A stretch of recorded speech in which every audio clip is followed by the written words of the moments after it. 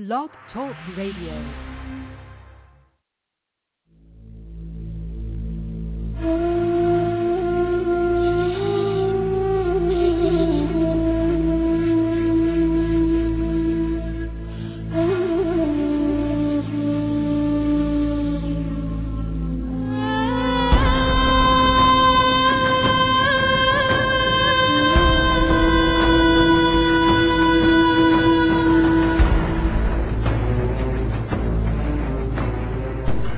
Planet X, Nibiru, megaquakes, nuclear war, martial law, New World Order, FEMA camps, guillotines, aliens, UFOs, fallen angels, Anunnaki. Their Earth will never be the same again. And at that time Michael shall stand up, the great prince who stands watch over the sons of your people. And there shall be a time of trouble, such as never was since there was a nation, even to that time. And at that time your people shall be delivered, everyone who is found written in the book. And many of those who sleep in the dust of the earth shall awake, some to everlasting life, and some to shame and everlasting contempt.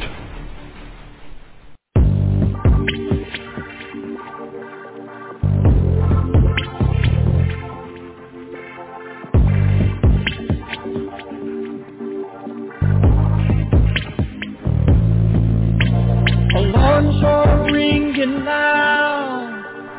You really seem to hear. It's a minute before you die. It's turning black. Can you hear me? Words from Mount of Olives. The owls of Patmos too. Tell all about your future. Yeah, you're the ones he's speaking to. Only those with discernment, not blinded by this world, can see what is the obvious. Hurtling toward the final hour. Oh,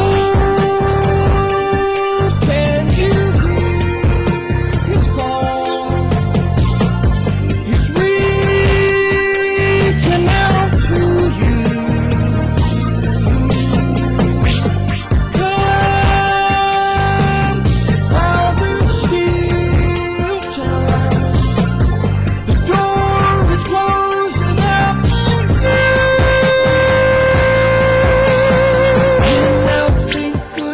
And say that evil is good.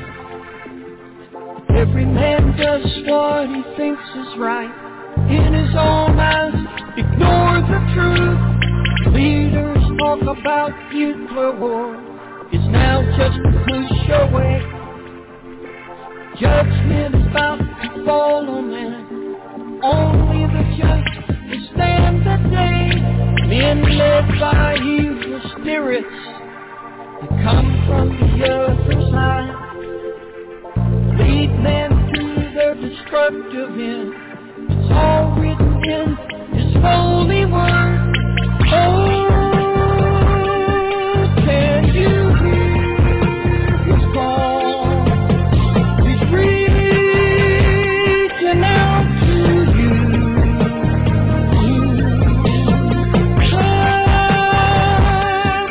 While there's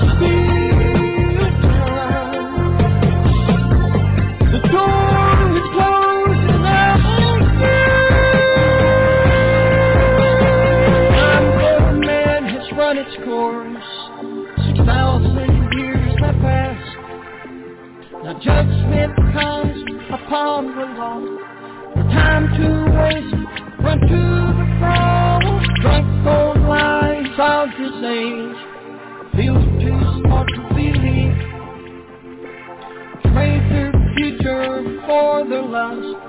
Blinded by sin, they call you to join them. Fall into the order that Satan has designed. Men getting ready to sell their soul for a chance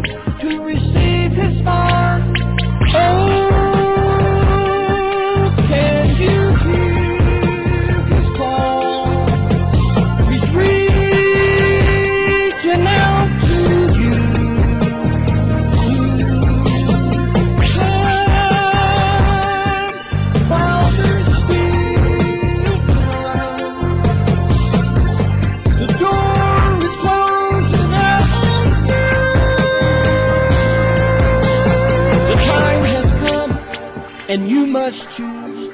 Will it be eternal life, or will you choose to lose your soul as you disappear into the midnight?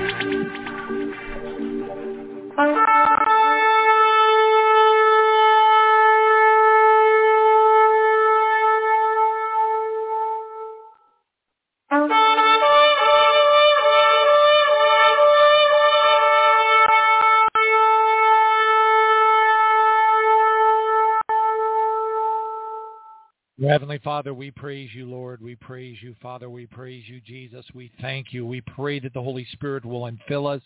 We pray, Father God, that you will anoint us and strengthen us for the days that we have ahead of us.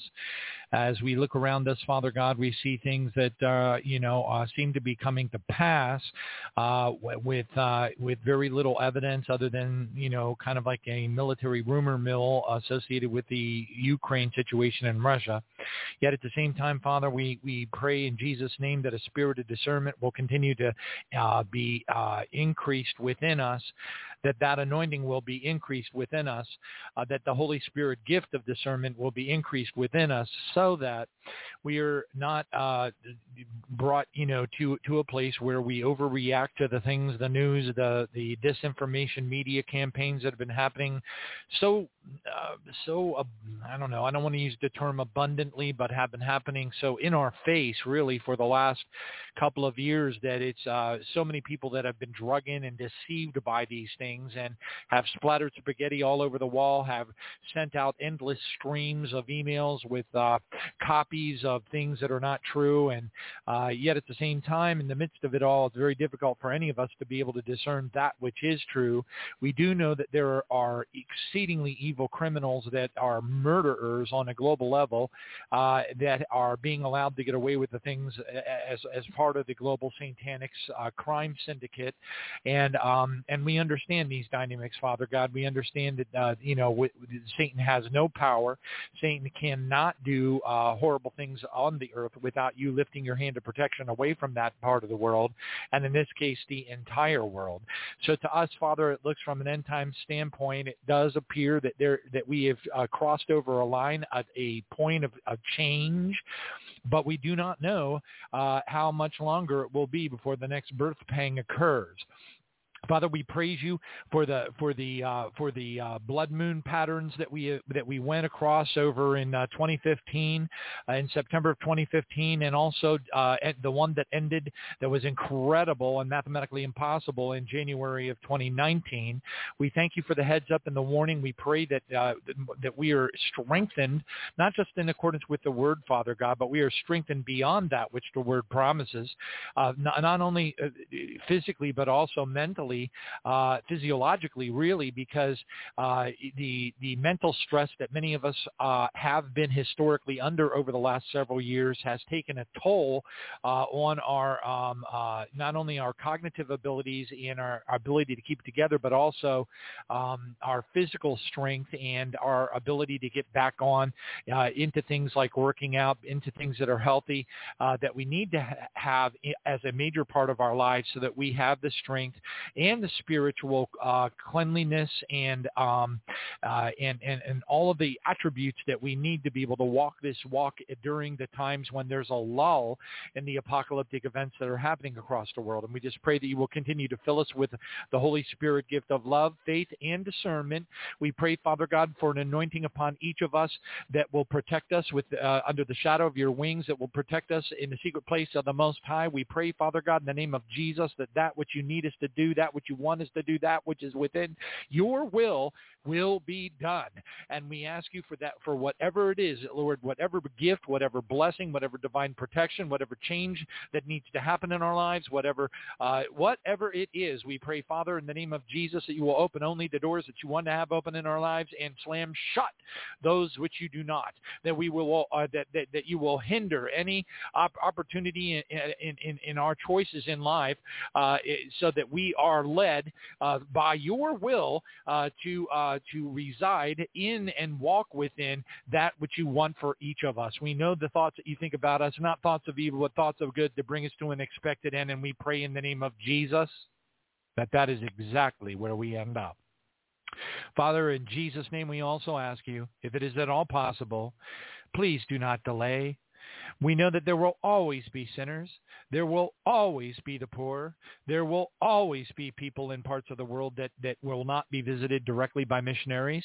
We pray that you will hear our prayers, that you will send down angels by an innumerable numbers, as it says in Hebrews 12:22, an innumerable company of angels, down upon the earth to touch people in dreams and visions, to bring them to the knowledge of the truth, that the Lord Jesus is the King of Kings, that they will surrender their hearts to him, that they will lay everything at the foot of the cross, that they will recognize that he is God, and that he loves them, and that compassion will overflow within them, as it says in Job 33:14 and 15, that they will be saved from the pit and sealed, and their instruction will be sealed. And we pray in the name of Jesus that the hundreds of millions of people that maybe have not been visited by missionaries over the world in difficult to reach countries will be touched by the supernatural presence of angels in the days to come, Father, that you will expedite the days that we have before us, and that you will move forward with the judgments that we are all looking forward not to participate in, but to be protected from in the last days before the barley harvest and then the final harvest, the wheat harvest. Father, we just give you all the praise and glory, worship and honor, both now and forever.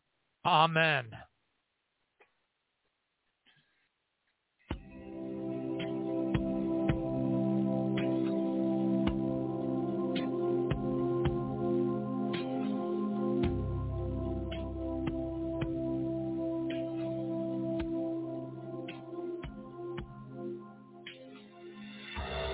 I told you to sleep, watch and pray, for I would come for you one day.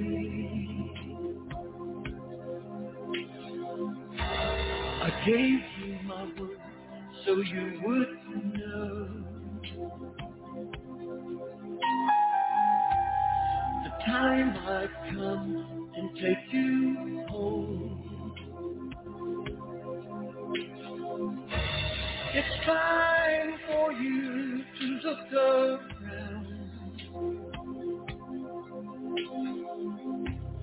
The signs I gave were coming down. Don't be caught asleep and blind. You don't want to be left behind. Come and be home. Come and be home. Come and be home. Come and be home. Come and be home. Come and be home. Come and be home. Come and be holy. Well, praise God. Thank you, Jesus. Boy, I had more than one moment today. Oh, my gosh, what a tiring day. But I feel all right now. Praise Jesus. Thank you, Father. But, yeah, just so much to do, so many things to take care of around the house. I can't, I hire people to come in and help me on occasion and do this and that, but it just keeps on stacking up and getting beyond. As soon as I get something, a handful of things done, whether I pay somebody or do it myself, I've got within, maybe 24 hours to 48 hours later, I've got a whole stack of other things that have got to be done. I mean, anybody who's a homeowner that has a house that's over, X number of years old, mine's over 30, 40 years old. Just the stuff continuously breaks. I open up my food cabinet. I've got it's a little pantry kind of thing, and I opened it up the other day, and I'm like, why is the shelf crooked? And I took a very close look. And I was like, oh well, it looks like the dowels have broken loose.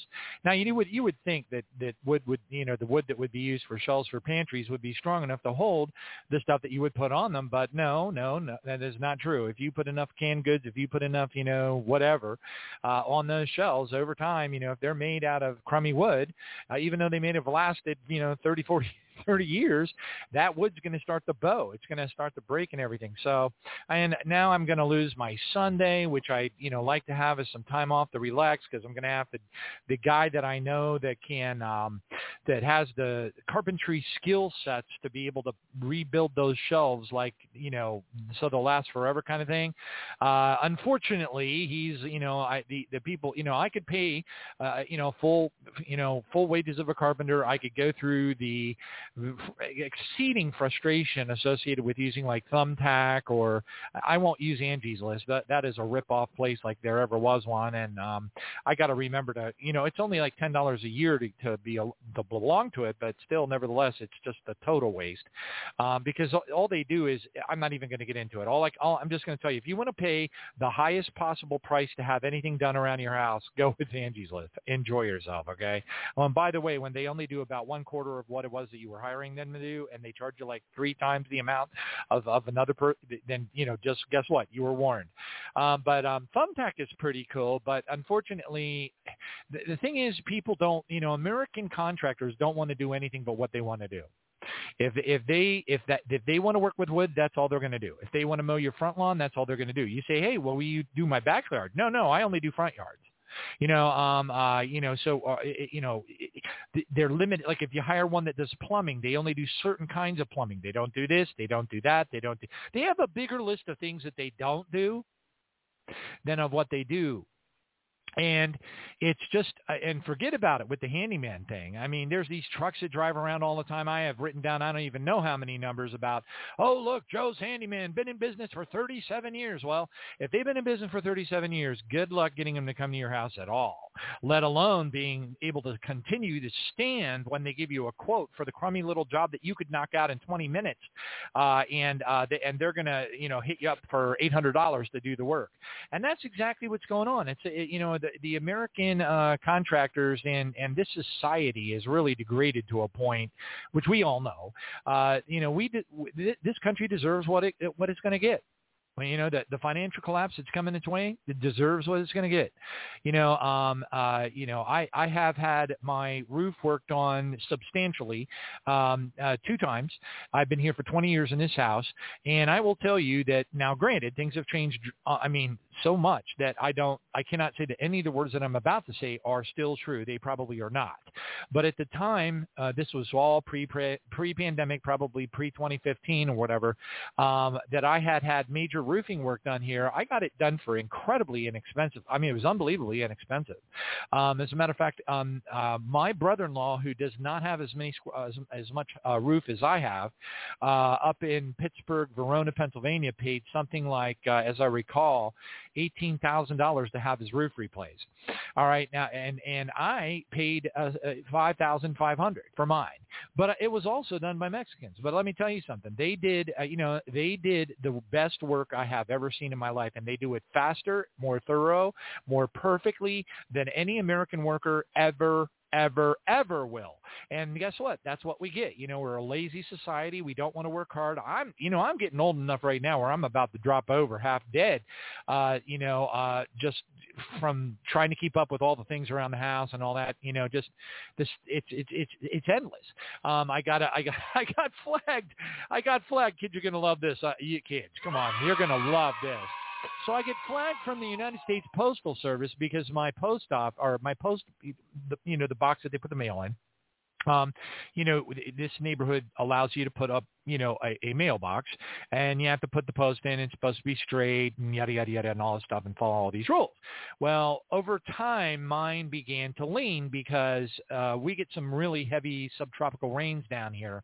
And if the rain, the way the drainage system works, it can hit the area where your mailbox is mounted in the ground so humongously, and there's no better way to say it, but so humongously that it's just a washout. It's like it washes all of the dirt away. It washes, if there's no grass growing there, which, by the way, grass is exceedingly difficult to grow in Florida. Most places have a very difficult time growing it. And if it is growing really well, it's probably because you happen to have a corner lot, hardly any trees, and you get some pretty direct sunlight.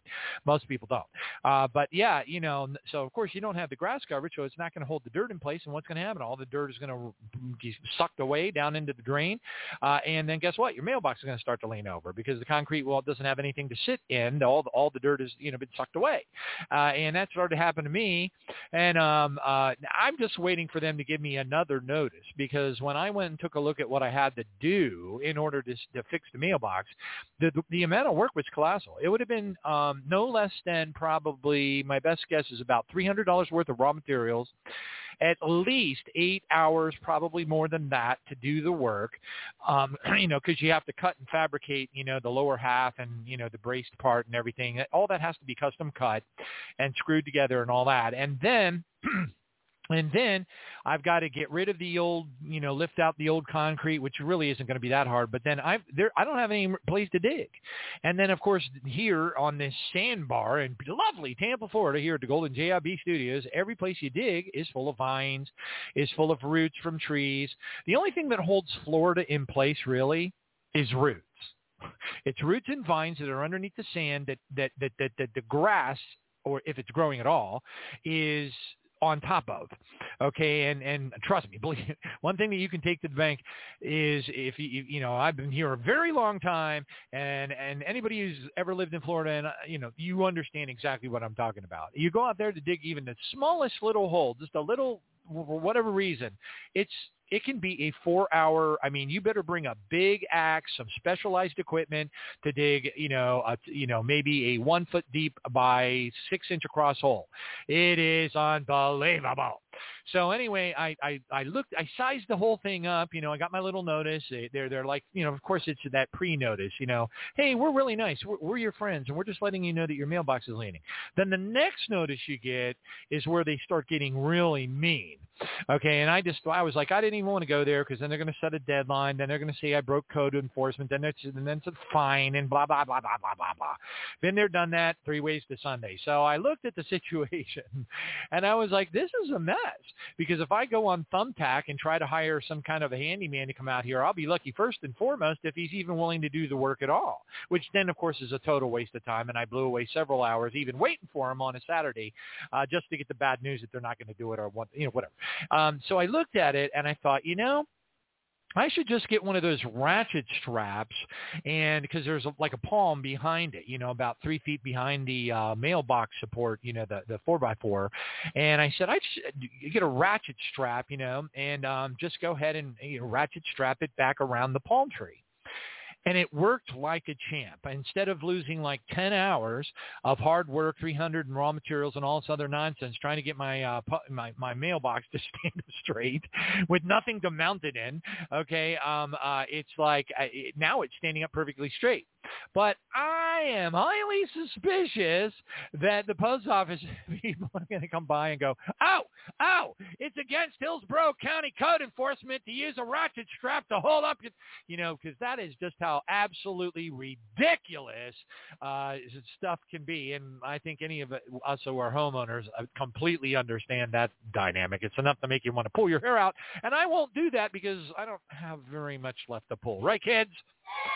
I know. That's all right. It doesn't do me any good, to use mousse in my hair, because, it's like, it's funny because my sister she owned her own hairstyling place. It really was quite lucrative. And she says, well, John, you just have to think of your hair as kind of like a forest, and you just want the forest to fill in and all the trees. I'm like, Marilyn, unfortunately this forest has seen better days, and there are just not enough trees to make it worth your while at this point. So praise God, whatever. I just want to get out of here. Okay. I don't know about you, but this has been a long haul. Anybody who, hey, look, for you people out there, God bless your hearts, that have been, like Sister Nancy will tell me, I've been waiting for Jesus ever, absolutely pumped and beyond. I mean, freaking out, waiting for Jesus since I was 20 years old. And I'm like, what? Like, what? I mean, what were you doing when Hal Lindsey wrote Great Planet Earth? Were you like, putting your family home up for sale and like wandering the streets with binoculars looking up in the sky? I mean, for crying out loud, that long? And, but those of us who did, I think, appropriately awaken around 2011 did so for really good reasons. We did so because the dynamics of what was happening across the world merited it. Okay. It was well thought out. It's one thing to be wanting to meet Jesus because you love him. That's cool. We all should feel like that because he's your first love, all that, or because you're keeping your mind stayed on things above and not on things of this world. Colossians 3:2, praise God. That's all great reasons. Or you want to live in heaven because you've heard tons of testimonies and read tons of books about what it's like. That's a cool reason too. You want to meet your Heavenly Father up in, the New Jerusalem on Mount Zion. Praise God. Great reasons. All of them great reasons. But it's completely different when you have empirical evidence, when things are happening across the world, when you have headlines in your hand that are indisputably end times headlines. And that's what has been happening since the middle of 2011. Actually, even a little bit before that. It started back really pretty much around 2009, which was when I stood up the website originally.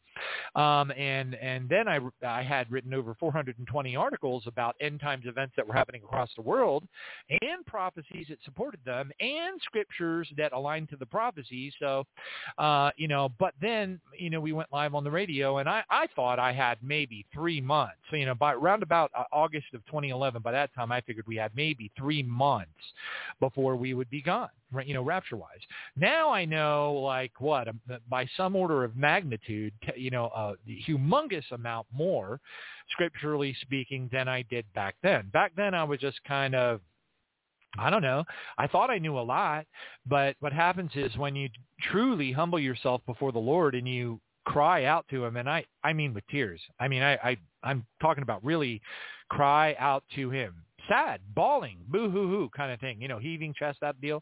That's what I did. I told him, I said, look, I don't want the responsibility of doing a radio show. It's too big of a responsibility. It's too big. A lot of people just go out there and they just grab a microphone and start flapping their lips, and they think they're serving the Lord, but they don't know their Bible and they don't realize the risk that they're putting their fellow brothers and sisters in, realize that they'll be held accountable for tripping up their fellow brothers and sisters because they don't understand that what they're saying. They don't realize that their behaviors that are occurring publicly are awful and that they will be held accountable for those things unless they appropriately realize in time that they were not allowed to do those things, and they cry out to God in godly fear and sorrow, and God blots out all of their iniquity and transit. But most of these people, they don't know any better. And they just go out and keep on doing the wrong things over and over again. I praise God if there's anything that I can praise God for, and I got bazillions of things, but the one thing that I praise him for more than anything is helping me to see not only the mysteries that are in the Bible, but to see the really important, I don't want to call it trivia, but the minute details that are woven into the scripture that reveal things that we need to know very, very well before we take up a microphone or do anything public. And unfortunately, very few people do. They don't understand. And so that puts them at risk. It puts their listenership at risk. It puts all the people on their mail list at risk because, unfortunately, a lot of them, they're trying. And I don't think Jesus, I praise God. I hope the Lord, but if it doesn't end up sending somebody to hell, like the gun issue, that'll end up sending a lot of people to hell. And the people that are out there preaching the Second Amendment stuff as a Christian are going to be very, very sorry. If they make it to heaven at all, the people that they sent to hell, they'll be held accountable for. And that's a very ultra, you can't express how sad that situation is. It is so utterly sad. Anyway, so praise God that, for whatever it's worth, that we've been able to hold it together for the last, now I guess we're approaching Well, as of July of this year, that would make it officially the 11-year mark for the radio show, give or take. And then we'll be working on the 12th year. But anyway, today I was just, running around, whenever I had I didn't really have any spare moments. I'm the type of person that skips lunch virtually every single day. And I just work. I just try to get stuff done. And the reason why I work so hard and try to get as much done as I can is I want to buy myself some time. If I can get ahead of the 8 ball, if I know I have to create this document, this spreadsheet, this document, if I got to do all that stuff by Friday, the faster I work and the more accurately I work and the less distracted I am, the more chance I have to be able to relax and coast a little bit.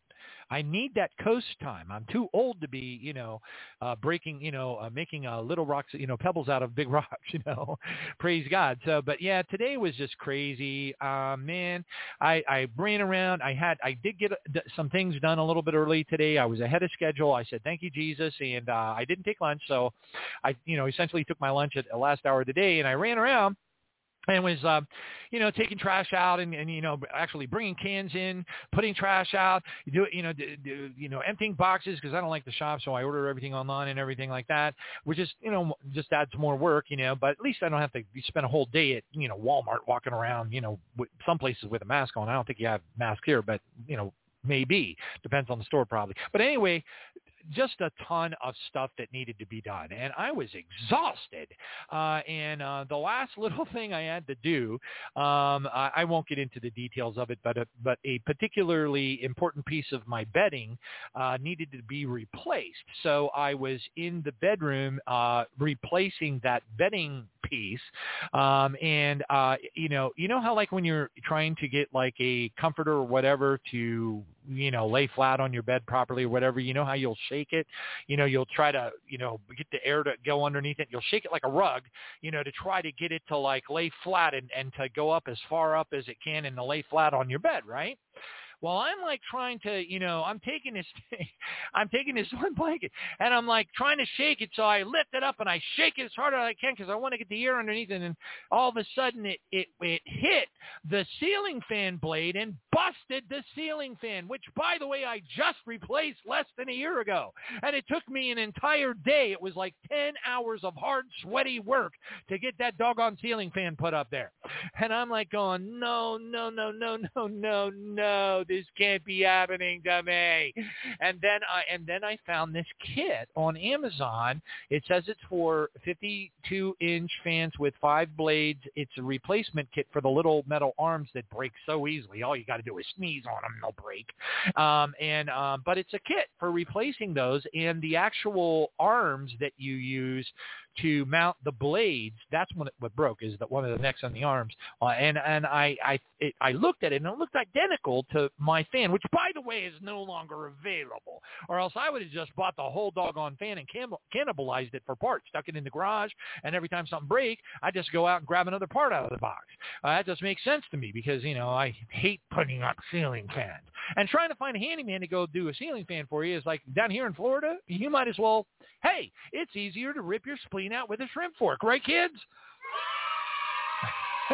So I know. So I was like, then it was like, I had an hour before the show was going to start, actually an hour before I had to do the show notes, blah, blah, blah, blah.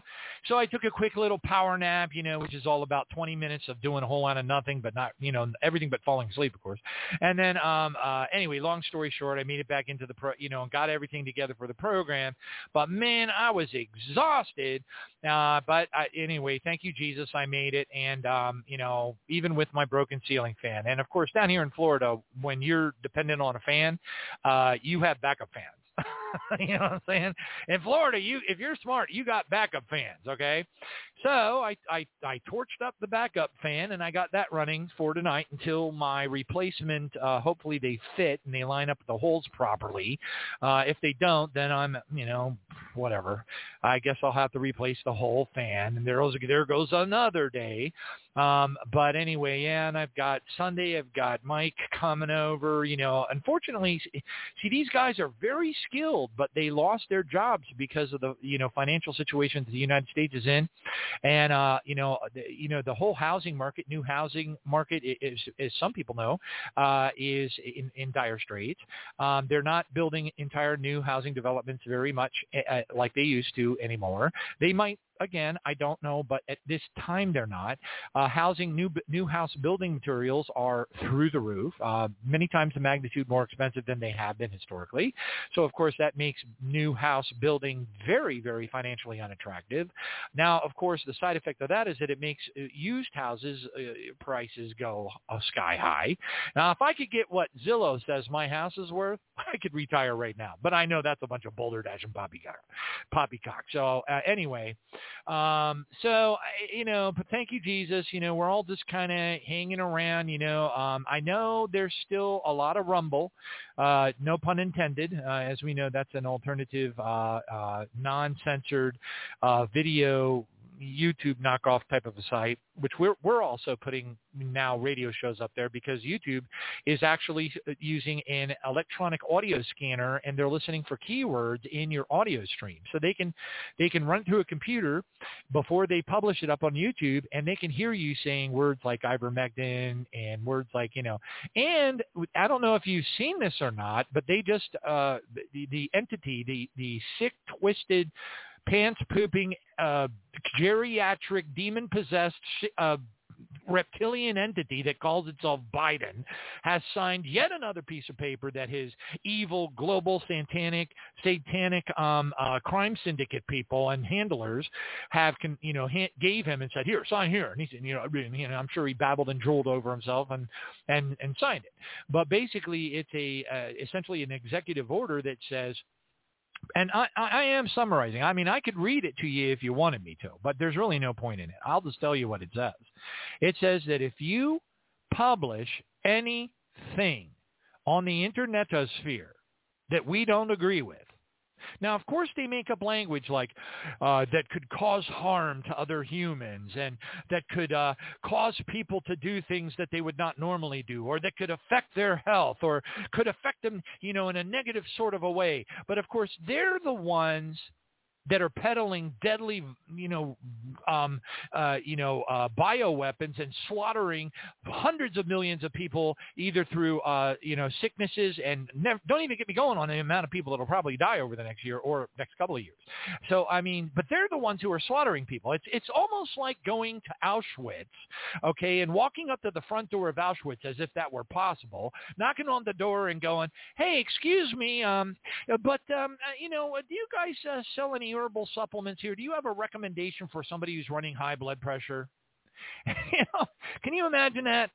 I mean, getting a rifle butt over your head and being drugged into Auschwitz because you were asking for a little bit of, that's exactly what, that is an extreme analogy, but nevertheless, it's not too far off course. We are dealing with a situation on a global level right now where censorship and normal people that have half a brain, normal people that have, maybe an eighth of a brain, really, it doesn't take a lot of gray matter to be able to see what the truth is. But the problem is society, the world, everything is so out of control right now.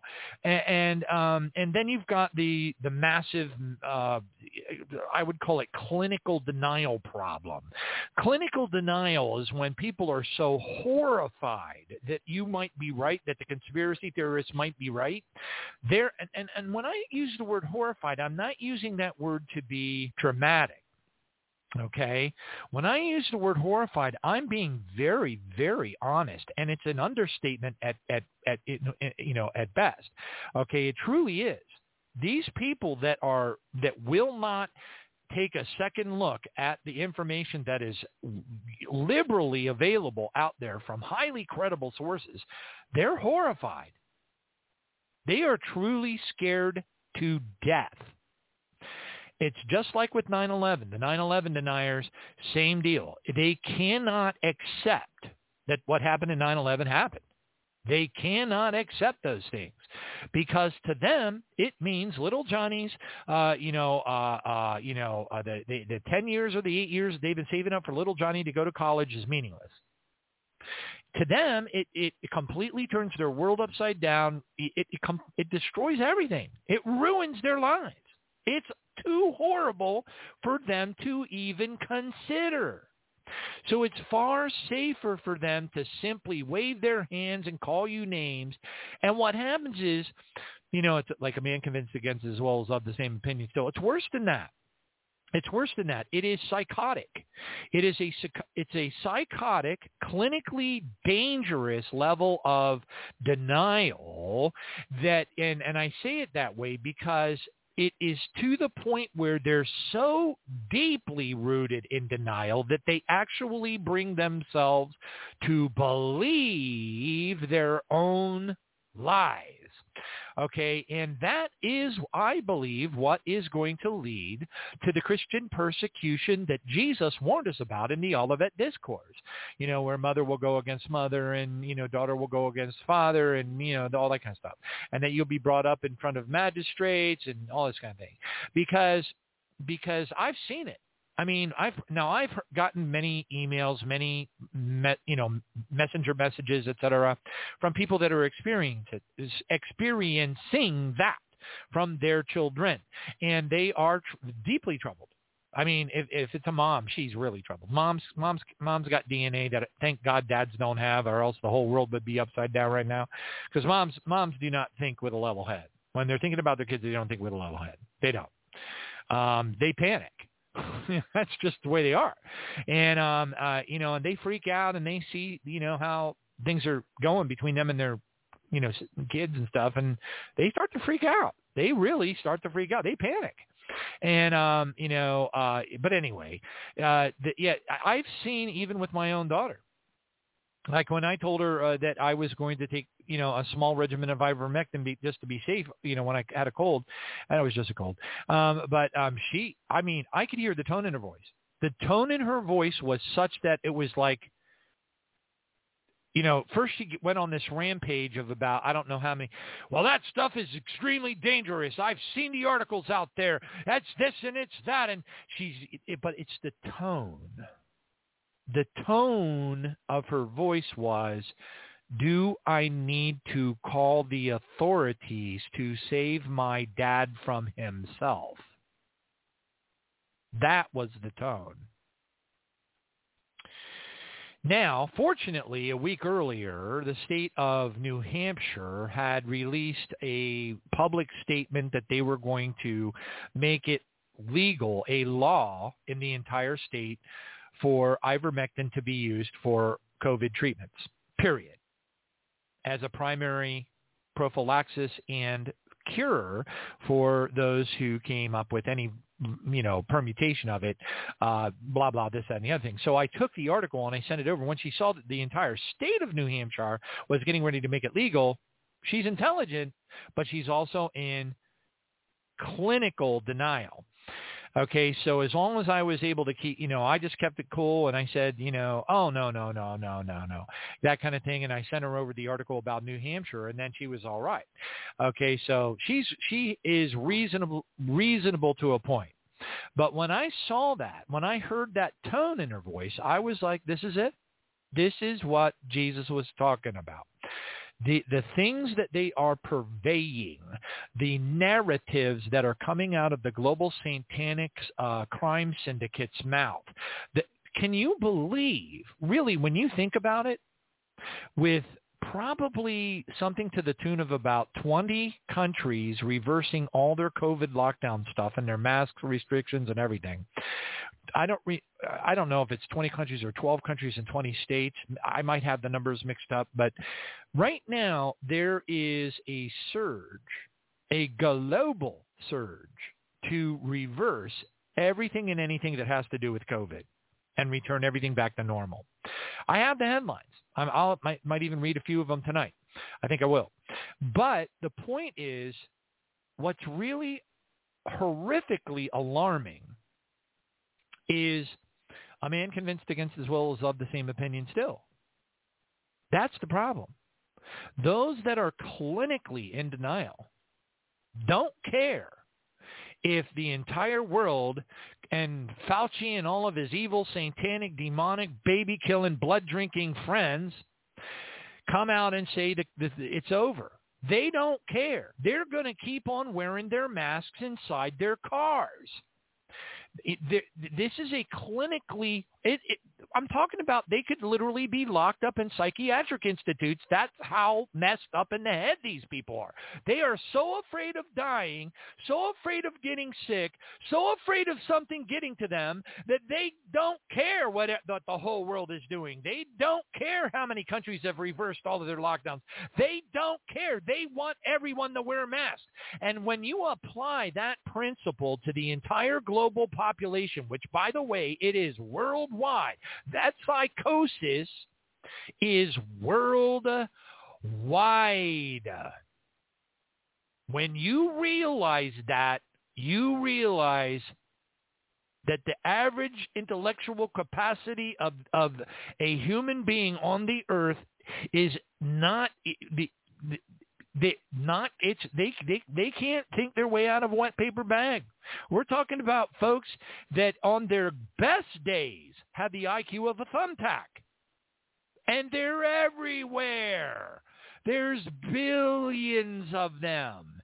And what we're doing, so even though, the things that we're seeing happening and the reductions and the face mask restrictions being dropped and all this they're not going to do it. They're still going to do it. And what's going to end up happening is this stuff's going to, the airlines are going to probably keep on doing it for like forever, which of course really makes me super duper. I can't express myself. Let's put it this way. I have a tin sign and it's just tongue in cheek. Of course, I'm not sitting there, swearing and dropping F-bombs all day long or any of that kind of stuff. If I do accidentally let something drop because I smashed my foot with a cinder block, well, I repent right away and I confess to the Lord. And I am genuinely sorry if it ever happens. But I have a tin sign because it's funny. And it says, swearing for those times when dagnabbit and doggone it are just not strong enough. It's just meant to make you smile, meant to make you laugh. But the thing is, folks, take the dynamics that I'm talking about right now. Take the thumbtack problem. Take the classic horrified denial problem. Take that. Imagine spreading that panic, that chaos, that horror, that denial, that ignorance, and spreading it out across the world in multiple iterations and see what happens. Oh, those Christians cause this. Oh, those Christians cause that. I'm telling you, folks. I'm telling you, this is the ramp up to the massive Christian persecution that Jesus warned us about in the Olivet Discourse. Now, I will say this. I am absolutely, supremely astonished that things seem or appear to be slowing down right now. And I think I said that on the last show. And I'll probably say it and babble and strange, and whatever, because it's mind-blowing. I mean, I have folks that are very, incredibly helpful, helping me with the apocalyptic headlines for the radio show, and I'm going through 100+ emails looking for apocalyptic headlines, and I'm not finding any. Now granted, if they live in Canada, they're going to think everything that has to do with the truck apocalypse is end of the world, end of the world, end of the world. But I'm like, man, there's 243 countries, and you're just one. I mean, I don't mean to downplay your concerns about Trudeau and how evil he is, but I'm just saying, if we keep if we do a little bit of math, so really what we have are 3 countries out of, if we don't include the island nation countries that are usually provinces of other countries, then we have 195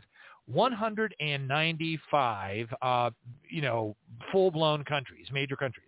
All right, so let's go ahead and do the math. Let's see if I can fiddle-faddle. Where's that little thing? There it is. All right, now okay, there we go. All right, so we got 3 countries that are absolutely insane. Their leaders are in bed with Klaus Schwab, and I hate to think about that because it could be literal if you know what I mean. Okay, so we take 3, we divide it by 195 other countries. We multiply it times 100, and we come up with 1.5% of the countries in the world are currently in some sort of state of unbelievable COVID insanity. Now, it's my opinion that they are using these Klaus Schwab-controlled countries, Australia, Austria, and Canada at this point, to test the, what would you call it? Their test beds, okay? They want to see how far they can push the population before they flip out and storm the Capitol building. Now, I'm not talking about, forget about January 6th. That is just the biggest false flag bunch of bunk that I have ever seen any. Oh my gosh, it's just nauseating. There isn't enough Phillips milk of magnesia in the entire world to keep me from doing this whenever I hear January 6th stuff.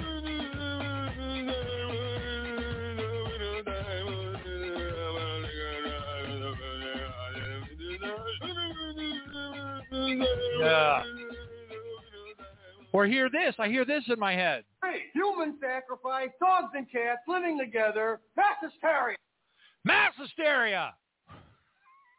That's unbelievable.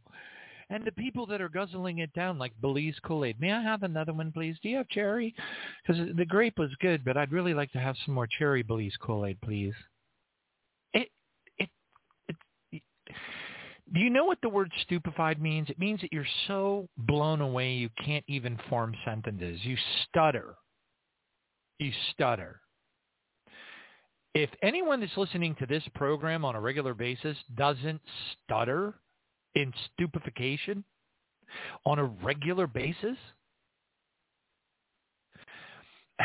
I haven't even been able to give my daughter her Christmas presents because she caught something or another and didn't want to come around and blah, blah, blah, and this, that, and the other thing, and yada, yada, yada.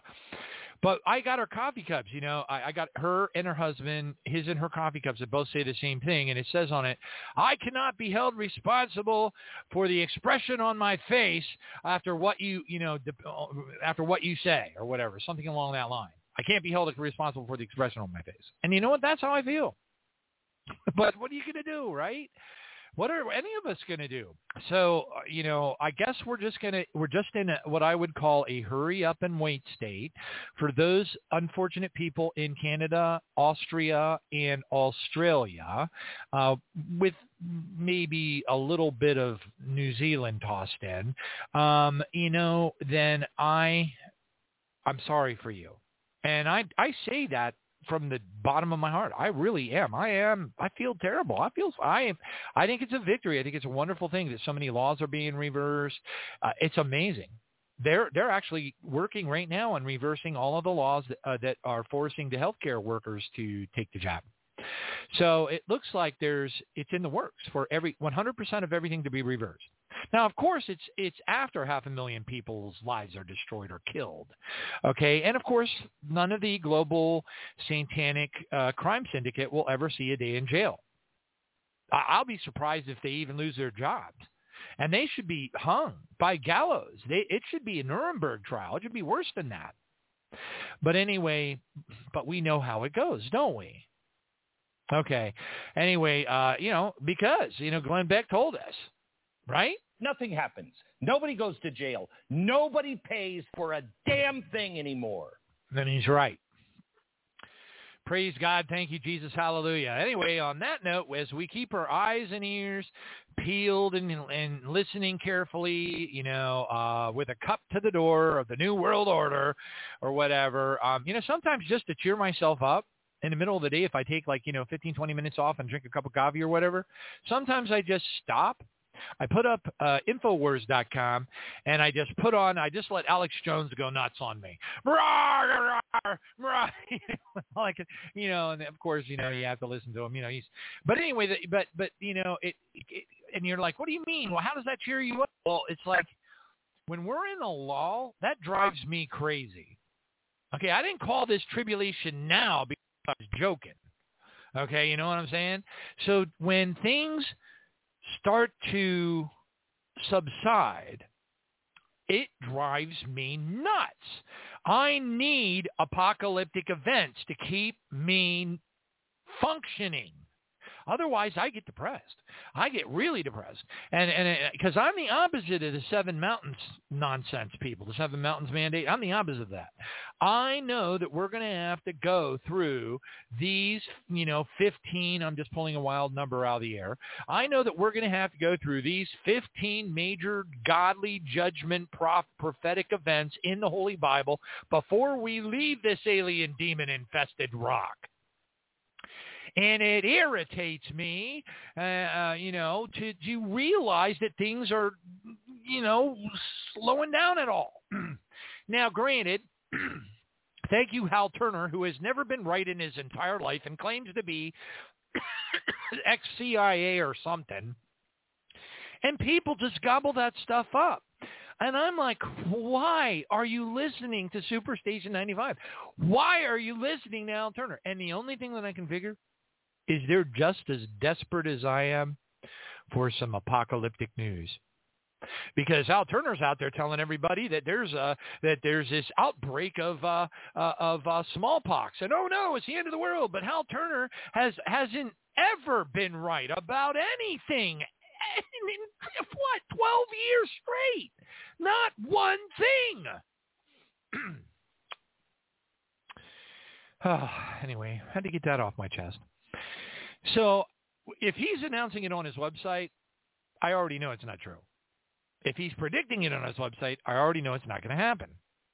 And I'm getting emails from people because they must be desperate for apocalyptic news.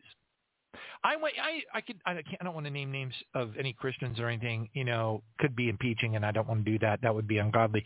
So I won't. But I have a list of apocalyptic sites out there that are probably having a hard time paying their bills because they depend on apocalyptic news to keep their electricity paid, to pay their mortgage. And I went and probed a couple of them looking for some good stuff to share tonight. And I came up empty-handed. Okay. So that for people that have been, been with this program since the middle of January 11th, I'm sorry, 2011, or July of 2011. It's kind of like this. Are we there yet? No. Are we there yet? No. Are we there yet? No. Are we there yet? No. Are we there yet? No. Are we there yet? No. Are we there yet? No. Are we there yet? No. Are we there yet? No. Are we there yet? That's exactly how I feel, too. The way Homer was screaming at the end, no! Anyway, okay, kids, we're going to go ahead and let Loren, Loren gets warmed up at about the 30-minute mark. Okay.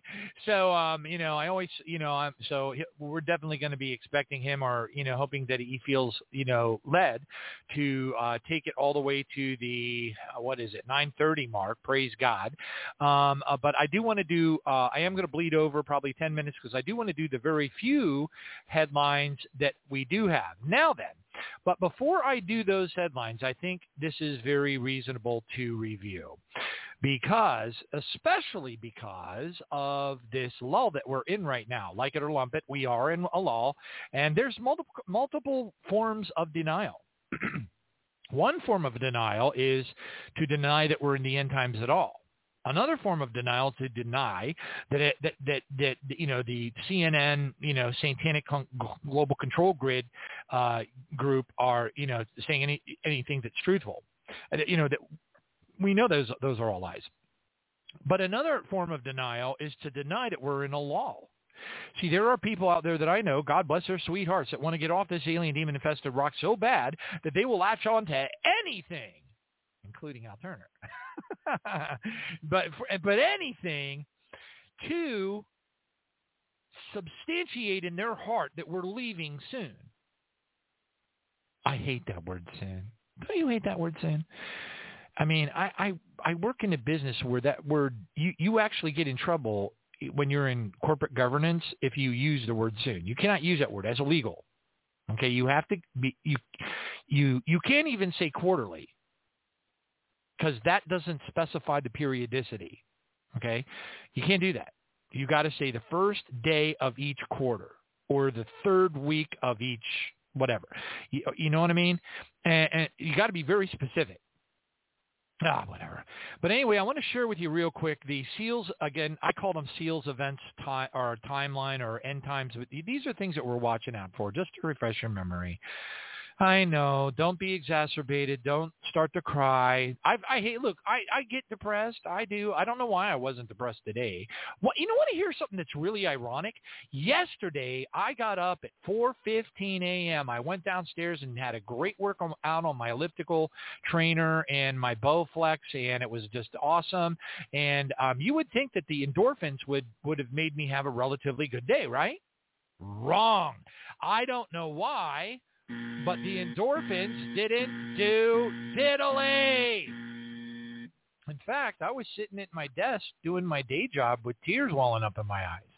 I was depressed, just bummed, because for those of us who are in a life situation that is very similar to living a jail sentence, it's a jail sentence. Like me, raising my hand, I'm just in a, comfortable jail cell.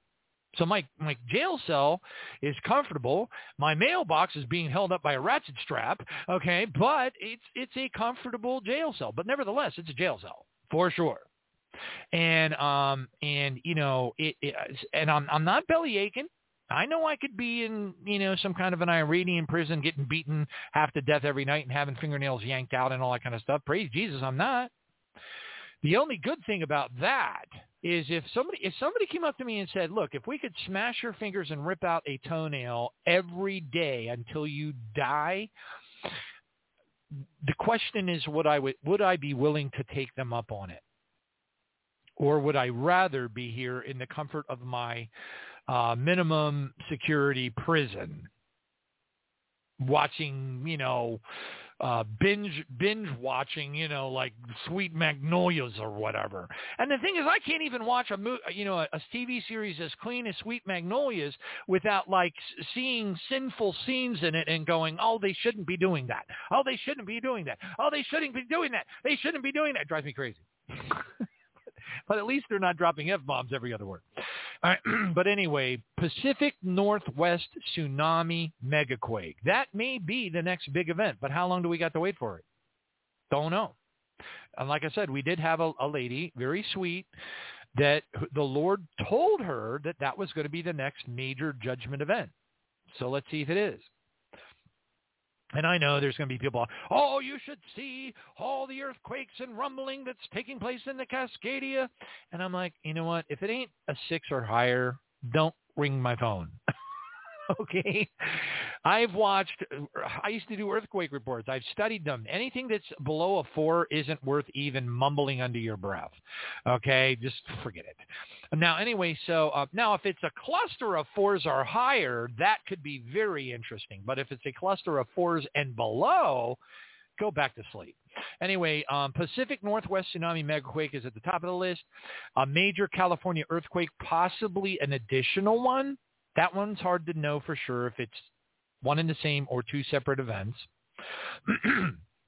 A cosmic object, probably an asteroid, hitting the sun and causing a major solar storm and power grid outages. By the way, speaking of power grid outages, I do want to emphasize with great emphasis. I want to emphasize with great emphasis. Let's see, how do I do that? Oh, I know a way. Here we go.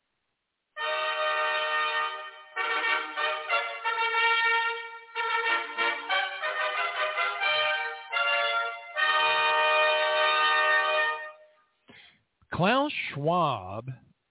Now, everybody attributes this to Fauci and Gates because they were a part of the whole ID 2020, and they've been practicing. They've been doing their mock-up pandemic drills, so-called tabletop exercises now, that were exactly they were a mirror image of what actually took place. And so we know, we're not thumbtacks, right? We know that, they were simply going through the exercises because they already knew that they were going to do it. But what a lot of people might not know is Klaus Schwab, who I would equate him with a 2022 version of essentially Mein Führer, okay? That guy is like King Nazi, okay? And I don't care. If things get so bad from a censorship standpoint that I can't say what I got to say on this show, then the show's over.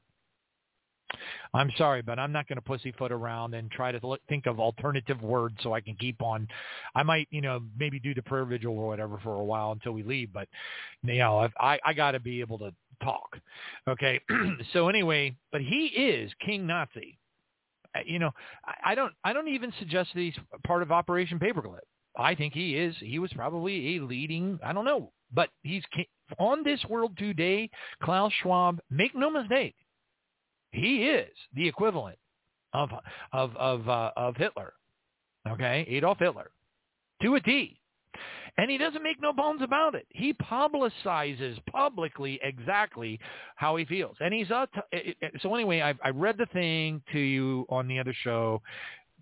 Now, this is what's important to take note of. Klaus Schwab. Before Bill Gates and others of these global satanic crime syndicate family members, Schwab was the main one. Before Gates, before Fauci, he came out and announced the pandemic was going to take place before the rest of them did. Almost like he's the leader of the pack, and I think he is. Well, be advised, Klaus Schwab has now announced that there is going to be a major power grid outage that is going to cause chaos, mayhem, and potentially lead to martial law and additional controls against the population of the world. So I assume, since Klaus is a globalist and a globalist Nazi, then it stands to reason this will be a global power grid event. All right? Okay. I wanted you to know that. Now, I am, mentioning this cosmic object, causing major solar storm and power grids going out and everything, because that could happen later. But think about it. Just with coordinated cyber attacks coming from the global satanic crime syndicate from various locations, they could take out the power grids of, hundreds of countries all at the same time. And then blame it on some hacker group named, QAnon, whatever, and then, of course, affiliate Trump with it and whatever. That's what they do. So anyway, so be advised, if Klaus Schwab is grinning from ear to ear, saying that, stand by. That may be the next big event. And, it'll be riots, chaos, mayhem, rape, murder, torture, houses burning down. You think Black Lives Matter was forget it. That was only, half a dozen cities in the country? Do you know how many cities are in the United States of America, Babylon the Great? Do you? Why don't we, think about the half a dozen cities that BLM affected with their fires, Kenosha, Portland and all that.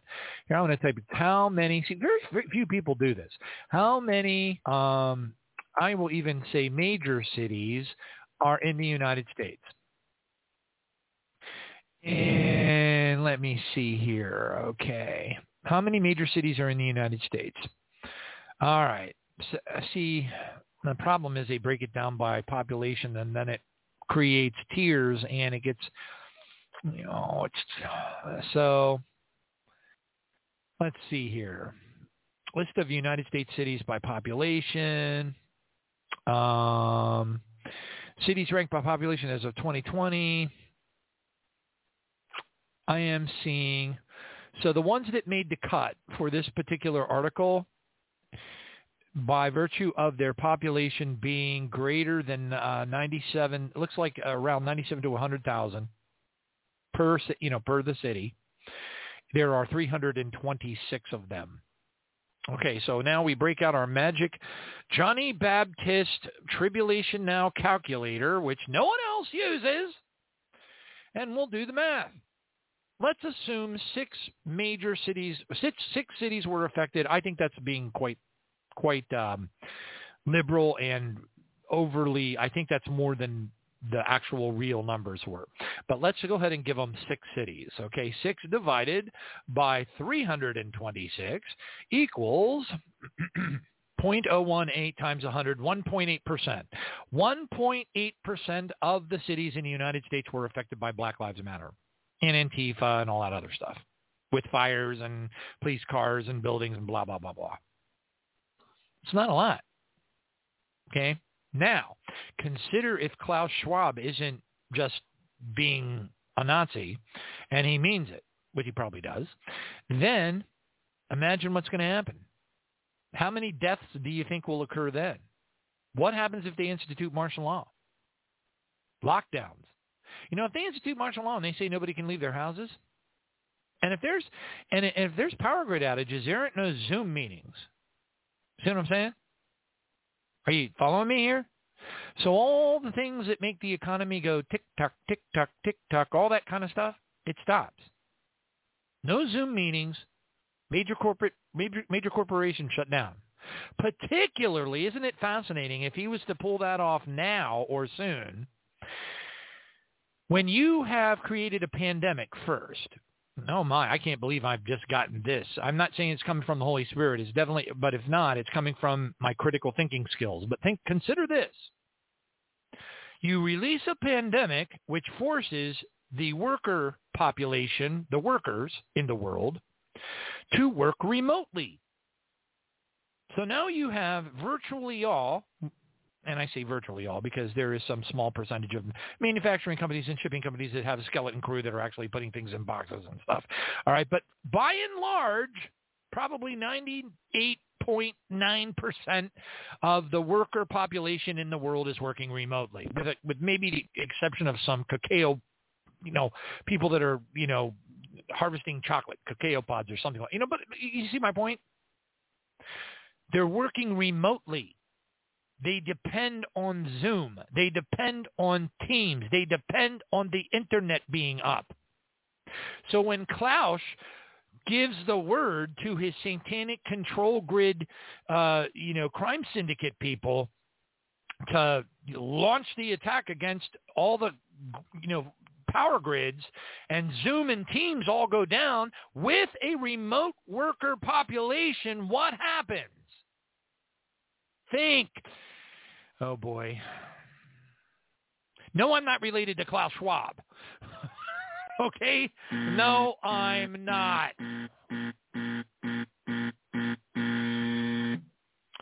All right, and then meteor showers causing major oil and gas fires. We know the global financial collapse is happening. We are coming soon. We know that North Korea is getting ready to do something, and they're certainly threatening it, whatever it is, and we know what it is, and it's going to include sinking an aircraft carrier and attacking Seoul and probably other places.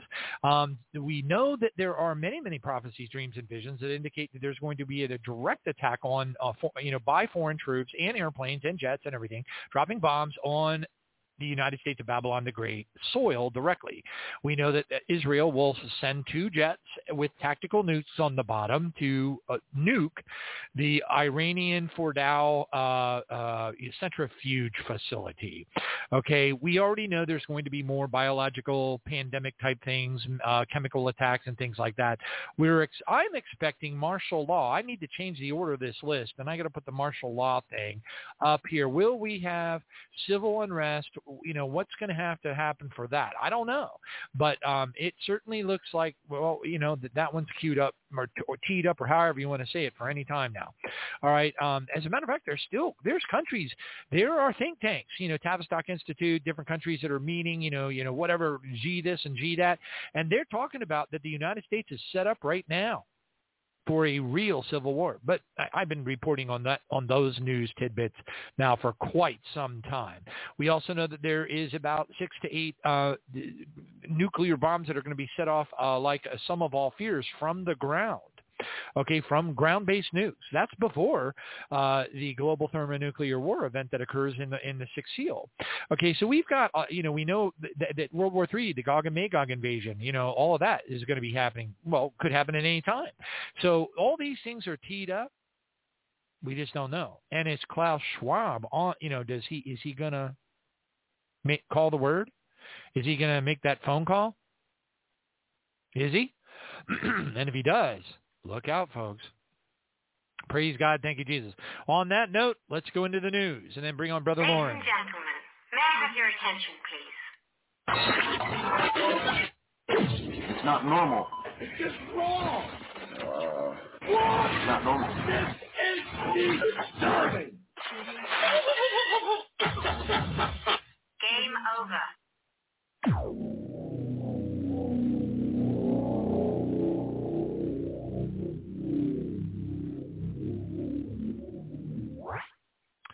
All right, praise God. Thank you, Jesus. Hallelujah.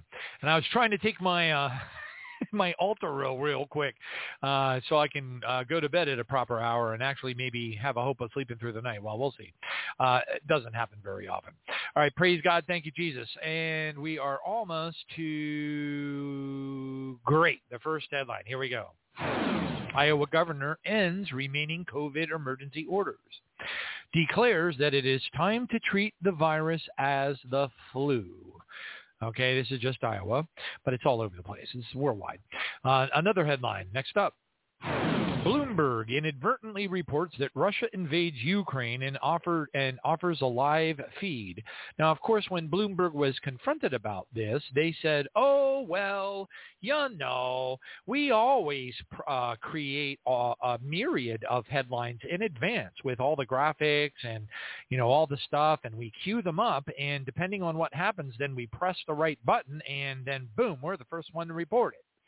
So they're claiming that it was a contingency, as a contingency headline, just in case. Of course, do we believe them? I don't know what to believe anymore. The only thing I believe my dogs. When my dogs come over and they give me a treat stare that, I don't know about your dogs or how your dogs work, but my two boxers, they come up beside me and they stare me down. I can feel if there were lasers coming out of their eyes, I would have holes burned straight through my body. They will stand. They don't make a sound. But they will stand at attention, probably 8 inches to my right, side by side, and stare directly at me. And I can try to ignore them as much as possible. I can try to ignore them. I can push them away. I can turn my chair so the back of my chair is facing them. Doesn't matter. Nothing will stop them. When they've decided they want a treat, it's the treat brigade. And you know what? That I believe. Next one up. Yellow vests hit the streets of Paris to protest against COVID-19 restrictions in Macron. Now, they have already lifted a whole lot of their COVID restrictions in France because they were feeling the pressure from the population. And hey, what country has had the French Revolution before? Right. So that there, no surprise there. Hallelujah. Next one up. Billionaire says the United States is on a classic path to civil war. And it says the founder of the world's largest hedge fund, Bridgewater Associates, Ray Dalio, has warned on Thursday that the United States is on a classic path towards some form of civil war. Well, if you have Netflix and you have listened to a Social Dilemma, it is a documentary, a true documentary with actual testimonies of the people that founded Google, YouTube, Facebook, you name it. The main, Twitter, the whole deal. And they talk about the AI algorithms that they wrote, and the conclusion after a whole hour of very alarming, super ultra creepy, true facts, because these guys have turned into whistleblowers. And the one guy that was one of the founding engineers for Google told the man at the Senate subcommittee hearing that, because the senator said, well, this is really horrific. What is this going, what is your opinion? What could this potentially lead to? And the guy that was the original chief engineer for Google said, there's only one thing, civil war. All right, and that's it. Watch it. If you haven't seen it and you got Netflix, watch Social Dilemma. All right, praise God. Thank you, Jesus. Next one up. COVID, no longer a danger to society, says Sweden, as it lifts nearly all restrictions. When they say nearly all, it's because kittens under the age of 2 months must wear masks. Okay? So don't be alarmed. I'm kidding. Okay, kids, I'm just kidding. The kittens do not have to wear masks. Okay. All right, next one up. New York Times reports Pennsylvania doctor accused of prescribing ivermectin for COVID is, you're fired. Hey, I wonder if it was Donald Trump that fired him. I don't know. Maybe he was. Maybe it wasn't. I don't know.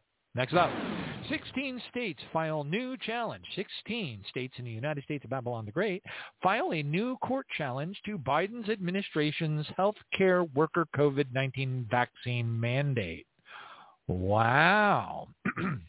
Let's see what happens with that. All right, next one up. Breitbart reports freedom goes global. Finland anti-lockdown convoy hits Helsinki. Now, Finland isn't under nearly as bad a lockdown as the other big three, but the people that are dealing with any of it are fed up for obvious reasons. Next one up. North Korea is developing nuclear weapons through cyber means. They have stolen cryptocurrency in the millions. I believe it's over 100 million. I'm not sure exactly what the number is. I don't see it, but it was a lot. They're using it. Oh, it's 450 million. And they're using it to, not only that, but they're using their cyber warfare tactics to collect designs. So they're breaking into the United States Department of Defense and DARPA and, and China. And actually China, I would be surprised if China didn't give them nuclear plans. They probably already have a lot more than we know about. Next one up. 12 countries end COVID restrictions. So it wasn't the 20 countries. I got it backwards. It was the United States versus the country. But 12 countries end all COVID restrictions. Wow. Praise God. And Denmark, Norway, Finland, Ireland, the Netherlands, Italy, Lithuania, France, and the United Kingdom. And there's more. There is actually more. Absolutely. Next one up. All right, the Jerusalem Post reports COVID-19 in Israel. This is kind of sad. 33,374 new serious cases of COVID with 1,263 in dangerously ill condition. The most vaccine country in the world. Next one up. Norwegian cruise line set to drop mask requirements, updating testing and vaccine protocols. No, you say. Yes, I say. Well, if Norwegian Cruise Lines is doing it, then they all might do it. It'll be anarchy. It'll be cruise line anarchy. But think about it, kids. Then you can go to the Bahamas with your mom. See, I knew I'd get cheer out of you. Here we go. European banks panicking over Russia-Ukraine crisis, according to reports. Is there really a crisis? There's a troop buildup, but maybe Putin will end up having the last laugh. We'll have to wait and see. Although we are pushing all of his buttons, as indicated by this headline right here. Moscow on potential delivery of United States THAAD systems to the Ukraine. Russia urges the world to avoid making such a stupid move. Okay. They're already mad enough about the THAAD systems because they can be nuclear tipped and used as nuclear weapons on an offensive level. But putting them in the Ukraine might be the last straw. Next one up. Iran unveils new missile that can reach targets in Israel. That's fine. Well, it's not really fine, but I'm just saying my question isn't whether they can reach targets in Israel. My question is, can they hit targets in Israel? It's because these bottle rockets that they've been launching over the West Bank these last couple of times. I mean, even if they didn't get shot down by the Iron Dome, they usually end up in a field somewhere. All right, next thing up. Ottawa police arrest 23, issue 1,300 tickets during Freedom Convoy stay, according to a statement. And again, most of the people in the world are tipping their hats to the brave people in Canada and the truckers, and they're waving them on. As a matter of fact, Canada has said that they're going to levy criminal charges against American and other country citizens. And granted, it requires a lot of legal work. If they, for example, if they levy criminal charges against me, it would require a petition for extradition, and they'd have to come and get me and take me away to some very cold jail cell, in Ontario or something, or Alberta, or I don't know, Saskatchewan. That's pretty cold in Saskatchewan. Very cold in Saskatchewan. Okay, next one up. All right, praise God. New Zealand's convoy for freedom protests vax mandates in the capital. So even New Zealand's kind of joining in, which is, that's cool. All right, next one up. North Korea issues a dire warning to the United States. Bum, bum, bum. Haven't they been doing that like every other day for like the last 10 years? Should we be concerned? And on that note, let's bring on Brother Loren Pedersen. Here we go.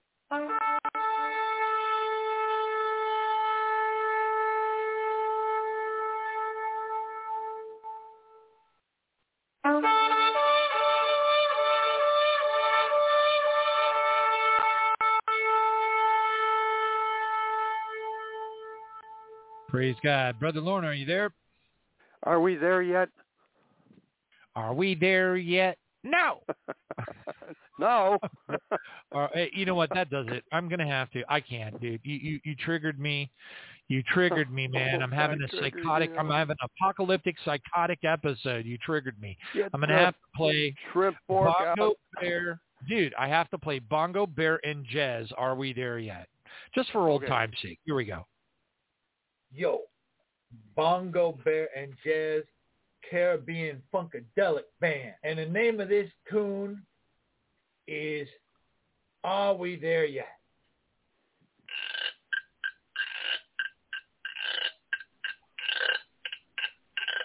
Are we there yet? Yo, yo.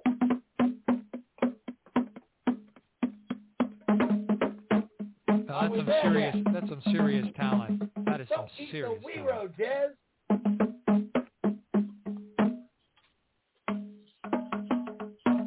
Are we there yet? Are we there yet, man? Are we there yet? I'm saying, are we there? Yeah, that's what I'm saying.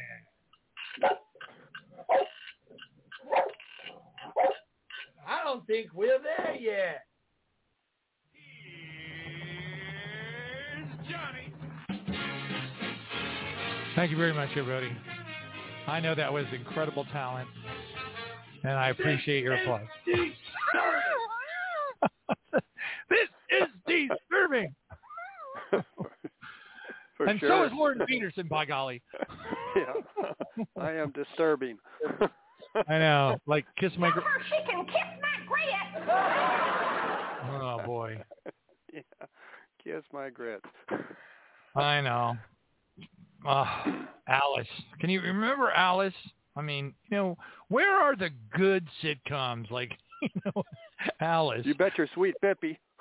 You bet. I know. It's like, what are you going to do? And now all you get are these, like, sickening articles about all of the sexcapades that were happening behind the scenes on the Brady Bunch. It's like, don't even tell me that stuff. I don't need to know that. I know. Yeah. Like, oh, gosh. How degenerate. Oh, wow. Yep. Well, you mentioned, what was it, Klaus Schwab? Is that the guy's name? Mr. Nazi? Yep, K-L-A-U-S-S, and then Schwab, like Charles Schwab. And I haven't figured out yet if they're related. I hope not, right? Well, he brings to mind, when you were talking about him, I don't know if it's like 10 years ago or further back, but it was a made-for-TV movie called The Apocalypse Watch. And it's a brilliant movie, and I think the audience, if you happen to find it, on the internet or find it in, secondhand store or something on a DVD, it's definitely worth your time watching it. The Apocalypse Watch. It's the hidden resurgence of the Nazi movement and choosing a new Hitler to gain global dominance, to resurrect the Nazi movement. So brilliant.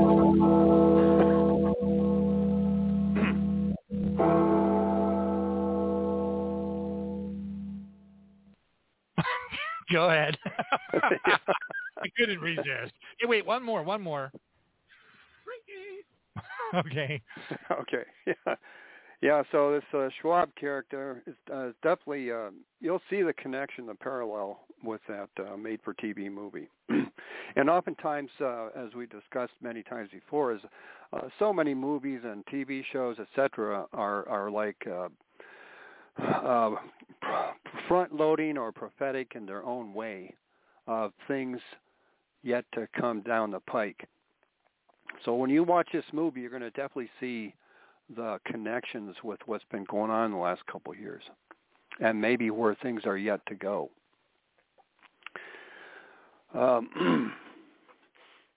It's just like in God's Word, he says that he'll let the prophets know before he does something.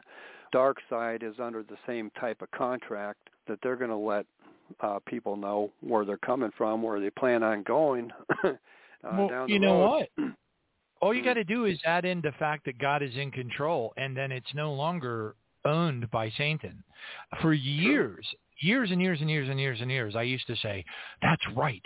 That they're just telling us what they're going to do. It's all Satan. He's it's lesser magic. They have to reveal. Satan has to reveal what it is he's going to do to mankind. And I'm like I thought to myself, wait a minute.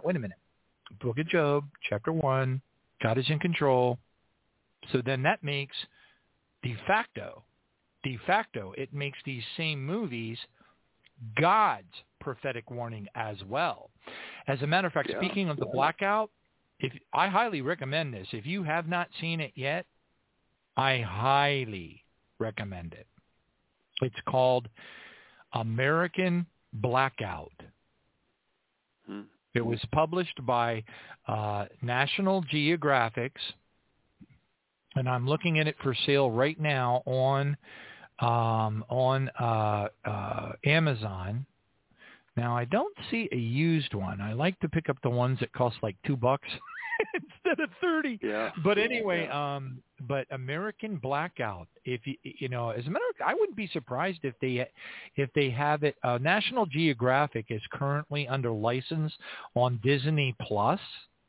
So if you have Disney Plus on your streaming Fire TV or Roku or whatever you're using, if you're using anything, you should search on it. Search on American Blackout, but you're going to want to do it inside the Disney Plus app. Okay, otherwise you probably won't find it. But anyway, and if you have a Fire TV, you can just hold up the remote control and press the microphone button and just say American Blackout. And if it's anywhere, it'll find it. But man, you should watch this. Matter of fact, I'm going to do that. I am definitely going to do that because I will bet you dollars to donuts that inside that documentary, American Blackout, is information that is absolutely going to happen exactly as it's portrayed in the documentary. How much you want to bet? I haven't watched it. Yeah, you don't want to bet Loren anything because he's not rolling in jack. You know what I'm saying?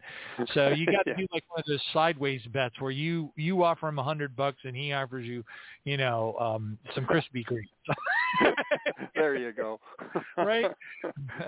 I'll go for that deal, yeah. Hey, man, I wish I was in your shoes. Look, in a second, if somebody said to me, would you like to be retired and living on a fixed income like Loren and, or in corporate America taking a beating every day, that is not a trick question as far as I'm concerned. But American Blackout, can you get a copy of this? Okay.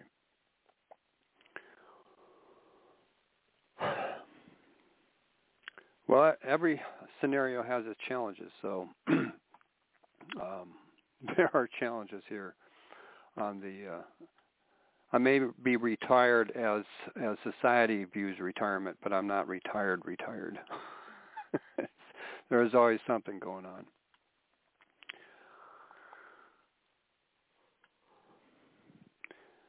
All righty, ladies and gentlemen, I think last time I was talking about Lucifer as portrayed in Ezekiel chapter 28, verses 12 through 19. So there's some people who will say, well, this is talking about a man and not about the devil, okay? But, and I covered this in the last show, when you read through this stretch of scriptures, can you picture any of this applying to a man or a woman? Seal of perfection, full to overflowing with godly wisdom, and absolutely stunningly perfect in beauty. Do you know any, you might picture, your Hollywood hunk or Hollywood babe or something, but are they the seal of perfection, overflowing with godly wisdom and absolutely drop-dead stunning in beauty? Even the most hunky hunk and gorgeous babe, you're going to find some physical flaws somewhere on their body, okay? So, and then you go down further. Verse 13 covers the 9 stones, and it's not a rock garden, okay? It's talking about that Lucifer, this person, this entity, this being that's being talked about, that these 9 stones were built into him. He was the high priest of the 9-stone covenant of the 9 angelic orders. That's what these 9 stones are portraying. It's not portraying a rock garden, that he was placed in charge of a rock garden. That sounds really exciting. No wonder he rebelled, okay? Except for a geologist-oriented type person might be thrilled to death to be placed in charge of a rock garden, but that's not what verse 13 is talking about. It's saying something without saying it, that he was a high priest. And verse 14, you were the anointed, or are the anointed cherub that covereth. Covereth what? Creation. And that's God saying, I have set or established you so. It's God himself who established Lucifer in this position with these capabilities. And you were upon the holy mountain of God. That's God's top governmental structure. You have walked up and down, back and forth in the midst of the stones of fire. Stones of fire be the top-ranking angelics. That Lucifer had this privileged position to walk up and down, back and forth in the midst of these stones of fire, as he was being admired for who he was and what he did and everything. And verse 15 is the giveaway here. You were perfect in your ways from the day that you were created. Do you know any person around you, anybody on the world scene who was perfect in his or her ways from the day that they were created or born in this world? Perfect? The Bible says that for all have sinned and fallen short of the glory of God. And we can backtrack that verse all the way back to Adam and Adam's fall. We can even go back further than that, the pre-Adamics and their fall. So who was it that was perfect in all his ways from the day that he was created? Certainly not a man or a woman. And then right there in the middle, that's part A. You were perfect in your ways. What part of perfect don't people understand? Okay. God is saying you were perfect in your ways from the day you were created. The day means the moment you were created, not the, was it day 1, 2, 3, 4, 5, 6 that Lucifer is created of the creation story. That's not what this is referring to. From the moment that you were created. And then here's the middle inflection point, point of deviation, till iniquity was found in you. Okay, so from the moment he was created, for how many eons of time, he was perfect. Perfect in every detail, in the functionings, in carrying out God's will and God's law, what God had required him, he had done perfectly out of a perfect heart till iniquity was found in him. That word till, I prefer the contracted form TIL because right there in the middle of the three-letter word is the letter I. And that's the clincher right there. I, Lucifer. Isn't that all of our problem? Is the I within us? I, I am so important. I am the bigwig. Schwab, Mr. Schwab over there, think of how big his I is, okay? He thinks he can run the world, dictate to all his peons. He's got such a big I within himself. The I of Lucifer reigns within him. That one letter in the middle, I, until iniquity was found in him. So we look over to King Saul in 1 Samuel 15:23. For rebellion is as the sin of witchcraft, and stubbornness is as iniquity and idolatry. Because you have rejected the word of the Lord also has rejected you from being king. So this 23rd verse 23 is specifically talking about King Saul. But we can see how this backtracks back to Lucifer himself. That because Lucifer, at this point, till iniquity was found in him, when iniquity was found in him, because you have rejected the word of the Lord, at that point of iniquity in Lucifer, Lucifer then had rejected the word of the Lord. And so the Lord is now rejecting him from being the high priest set over creation, specifically over the 9 angelic orders. 2 Thessalonians 2:7. For the mystery of iniquity doth already work. Only he who now letteth will let until he be taken out of the way. Most of us know that verse quite well. The mystery of iniquity.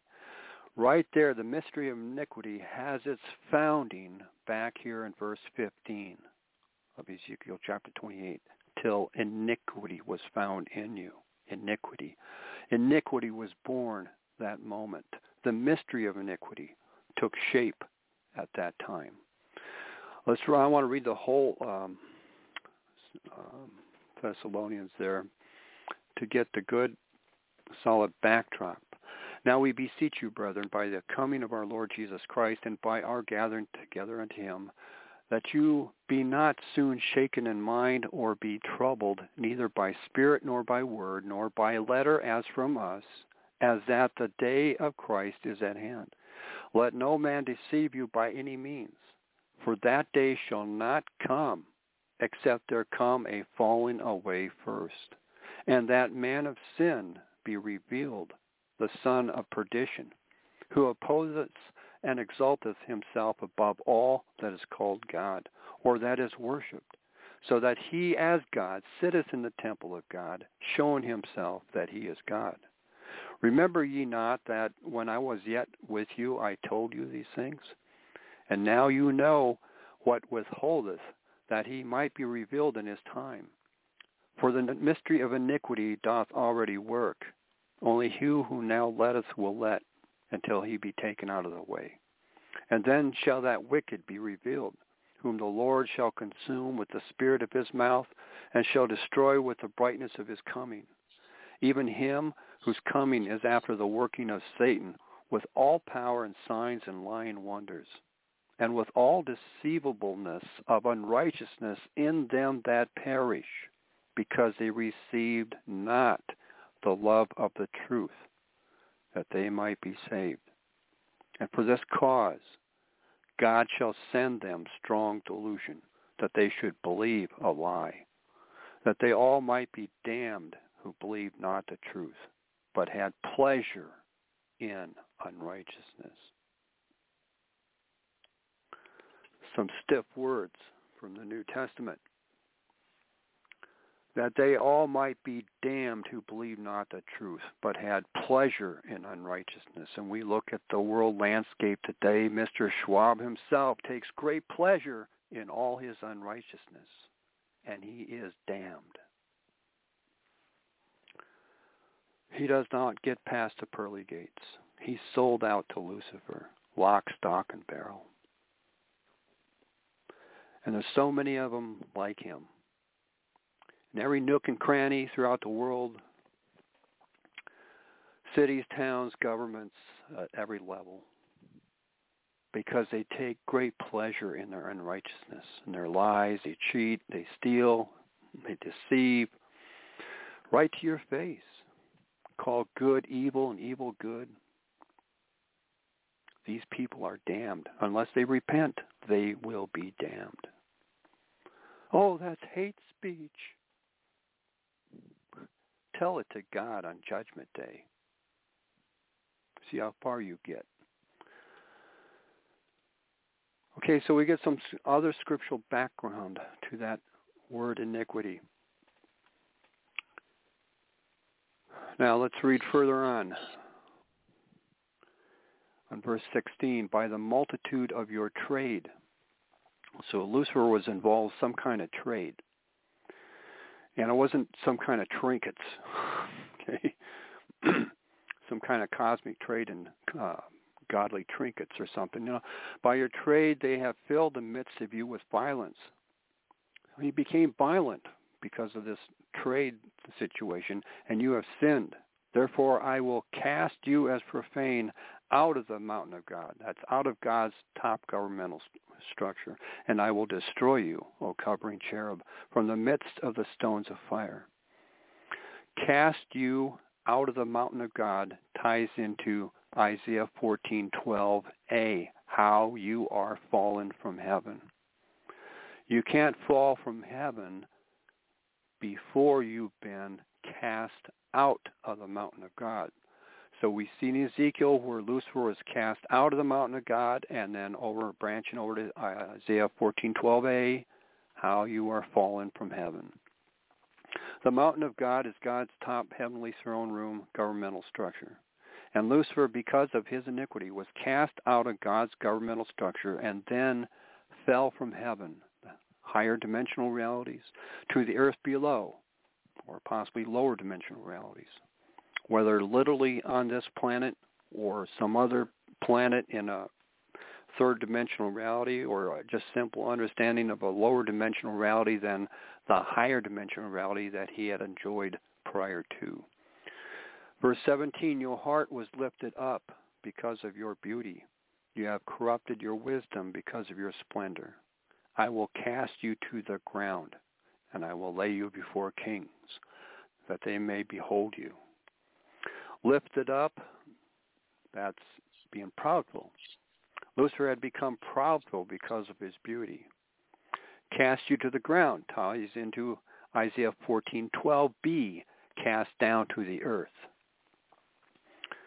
Okay, so when we go over there to read it in Isaiah 14:12, how you are fallen from heaven, O Lucifer, son of the morning, how you are cut down to the ground or cast down to the ground, you who weakened the nations. So his trading, his violence that erupted weakened the nations. What nations? Possibly the nations of angelics that were spread out throughout all creation. Okay, verse 18, you have defiled your sanctuaries by the multitude of your iniquities. So it wasn't just a one-time iniquity thing. There was a multitude of iniquities. One thing leads to another, okay? And before you know it, you got a multitude of iniquities. By the iniquity of your trading. There's that trading again. The second time, back in verse 16, by the multitude of your trade. And then verse 18, by the iniquity of your trading. So a multitude of trade spinning off and involving his iniquity. Therefore will I bring forth a fire from the midst of you, it shall devour you, and I'll bring you to ashes upon the earth in sight of all them that behold you. And they that know you among the people shall be astonished at you. You shall be a horror, and never shall you be any more. Now, we know that there's a lot of pyramids on our planet, and there's been pyramids found on the moon, and there's been pyramids found on Mars. And I would venture to say there's probably pyramids on Venus, and there's probably were pyramids upon the fifth planet that got blown, that small deck between Mars and Jupiter, the current asteroid belt. There might have been pyramids there. And who knows?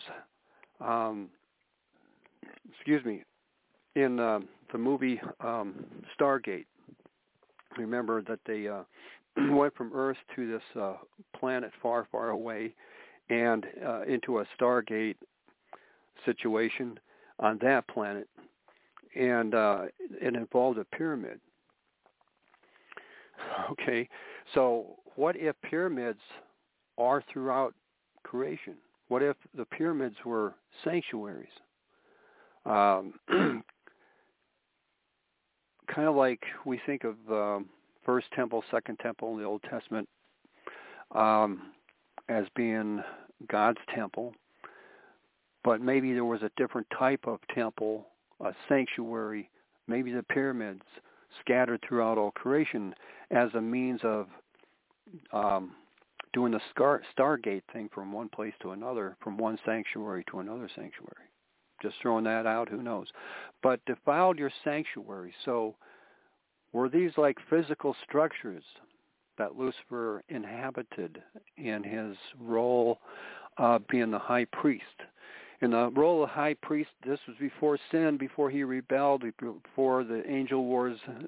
The function of the high priest is to take the latest word of God to creation and then to bring from creation the praises and petitions and thanksgivings to the throne room, okay? That the high priest was the go-between. Okay, he was the go-between. And so if you think that Lucifer, okay, warp factor 10, that sounds pretty fast, but, you know, he's got cover. So warp factor 10 just ain't going to be fast enough to get God's word out to all of creation. And you think, well, a wormhole. Well, that's still, you know, a wormhole from point A to point B somewhere. That's only from A to B. That's not every place you need to be. So I believe that Lucifer benefited from God's technology of being like a simulcast or multicast ability of being all places at the same time, of broadcasting himself. Could these sanctuaries be a form of high technology that allowed him to do that? So again, just throwing that across the wall, who knows, you know, but by the multitude of your iniquities, by the iniquity of his trading, what was he trading in? Rocks? Okay, if he was put in charge of this rock garden back in verse 13, maybe he was trading in rocks. You know, that sounds pretty exciting, huh? Get the latest rock from the God's garden of rocks here, you know, $13.95. Send in your $13.95, and you'll get this nice little crystal here. You know, we'll just beam it to you through the sanctuary. You know, you get your little rock from God's rock garden. You think that's what it was? Again, what was Lucifer in charge of? He was the high priest, taking the latest word of God hot off the presses to all of creation. He began to merchandise God's word, folks. That's my opinion. He began to merchandise God's word. It's supposed to be freely given, freely received. He began to merchandise it. Okay, now do we have any other scriptural indication where that might be the case? Yes, we do. We have this case when Jesus was on the earth, known as the money changers. So we turn to John chapter 2, verse 13 through 17. Now the Passover of the Jews was at hand, and Jesus went up to Jerusalem, and he found in the temple those who sold oxen and sheep and doves, and the money changers doing business. When he had made a whip of cords, he drove them all out of the temple with the sheep and the oxen, and poured out the changers' money and overturned the tables. And he said to those who sold doves, "Take these things away. Do not make my Father's house a house of merchandise." Then his disciples remembered that it was written, "Zeal for your house has eaten me up." Okay, so from a pragmatic point of view, these money changers in the temple were, from their perspective, performing a very needed service, because not everybody, you see, the economy at that time had diversified enough.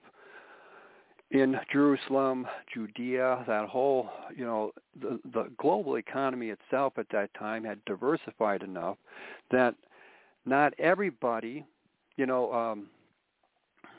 just like today, okay, if we were to have temple sacrifices again today, like some people want there to be, then everybody would have to bring their own doves, their own oxen, their own sheep. Now, how practical would that be in today's world?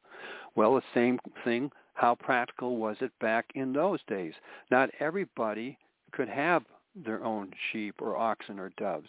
So the money changers provided those animals for a price. You bring your money. If you got money, then you pay for what you need, and now you've got your oxen, your sheep, your doves for sacrifice.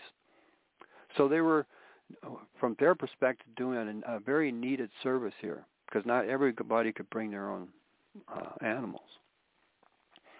But they went beyond just doing a service. They were making big bucks, and the temple priests and stuff were, high priest of the temple is benefiting from this too, probably getting a nice skim off the top, it's called rental, You're renting out, leasing out the facilities of the temple to these money changers. So you're making nice big money yourself, off the deal. So it's one big money-making operation. Completely losing sight of what the temple and these sacrifices were really there for. And this is just Jesus seeing through this, and it irked him to the point where he put together his own whip of cords, premeditated, and he drove them all out of the temple. Not Mr. Nice Jesus, okay? He's going in with a whip, and he's using it, and releasing the sheep and the oxen and the doves, and throwing the money all over the place and overturning the tables. This is an act of violence. Jesus has just gone off the rails here. We got to do something about this crazed lunatic. He's costing us money. And now these poor people, they bring their money so they can buy the sheep, the oxen, the doves. They can't fulfill their obligations now because of what Jesus did. When Jesus gets involved in your life, he will overturn your tables. Let me tell you. He'll overturn your tables and throw your money all over the place. He wants your heart. So this was like, you don't go, up to this point, they were trying to kill him here and there, or definitely get him tripped up in crazy arguments, trying to get Jesus across the line somewhere so they could really nail him good. Well, they finally had their opportunity right here when Jesus does this. This is so beyond the pale, so over the top, that definitely now have to do something about this crazy Jesus. And so we know the rest of the story. They brought charges against him. So then, as in today, if you go up against the money changers in the temple, you'll have an assassination. You won't be around long. That's what happened to Kennedy, JFK. He released by executive order $4 billion of United States notes into the economy. That was directly against the Federal Reserve notes and their Federal Reserve system. And had Kennedy lived and continued this process, he would have driven out the money changers from the temple. And we wouldn't be in financial debt like we are today. So the money changers during his time could not allow him to overturn their tables and shut them down. So this money temple business involves the Federal Reserve, those who own and control it, but it goes much higher than the Federal Reserve. A massive global conspiracy against the one person who dared shut the money changers down. So I'm not saying that John F. Kennedy was a Jesus Christ, okay? I'm not saying that at all. But I'm drawing a connection, a parallel between what Jesus did and what happened then as a consequence to him, and what JFK did and what happened to him as a consequence. And so we backtrack these examples back to what possibly Lucifer was doing, was trading in God's word. And today, in today's environment, we see this in today's false prosperity doctrine and those who are pushing it. Still to this day, pushing the prosperity doctrine. We can, pick your favorite televangelists living by faith and be rewarded for doing so with multiple mansions all over the place and limos and jets, private jets, and the best clothes, the best everything, rings on every finger of their hands, and it's proof positive of how blessed they are of the Most High God for doing all the hard work for God's kingdom. While their flock, many within their respective flocks, go hungry or can't pay their bills, fleecing the sheep for fun and profit, merchandising the Word of God. The same thing Lucifer did way, way back. Now, in Jesus' time,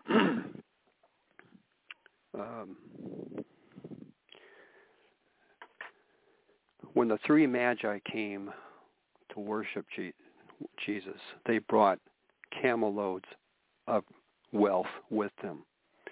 In that time, even in today, if you want to go before a king or a ruler, a premier or a president today, today we call it pay for play, okay? But in reality, you have to show some means of respect to that leader to win their favor, okay? And it was even more pronounced back, like in Jesus' day or Middle Ages kind of thing, or before that even, as if you were to have an audience with a king, well, you got to bring him something that he's interested in. Take, for example, King Solomon. How in the world did he get to be so wealthy? Well, he had a lot of good gray matter up there to figure out how economies work and everything, but he also struck a lot of good trade deals and political deals and alliances and military alliances. And by marrying the thing back then, and there is a little bit of that yet today, is when you marry into the king of another nation, his daughter, then you are forming alliance with that king and that other nation. Alliance of peace and prosperity by marrying that king's daughter. So Solomon, in the beginning phases, I can picture him doing this out of a very pragmatic understanding of forging alliances with the nations around him by marrying the king's daughters. So he had 700 wives and 300 concubines, that kind of thing, Did he really need that many? Probably not. Okay, probably not. But he took advantage of his situation and got the best of him. But Jesus, these magi are bringing great wealth and lay it before his feet, his parents' feet, Joseph and Mary's feet. And so that wealth in Jesus moving forward enables them to escape down to Egypt and live there for about 10 years and then come back.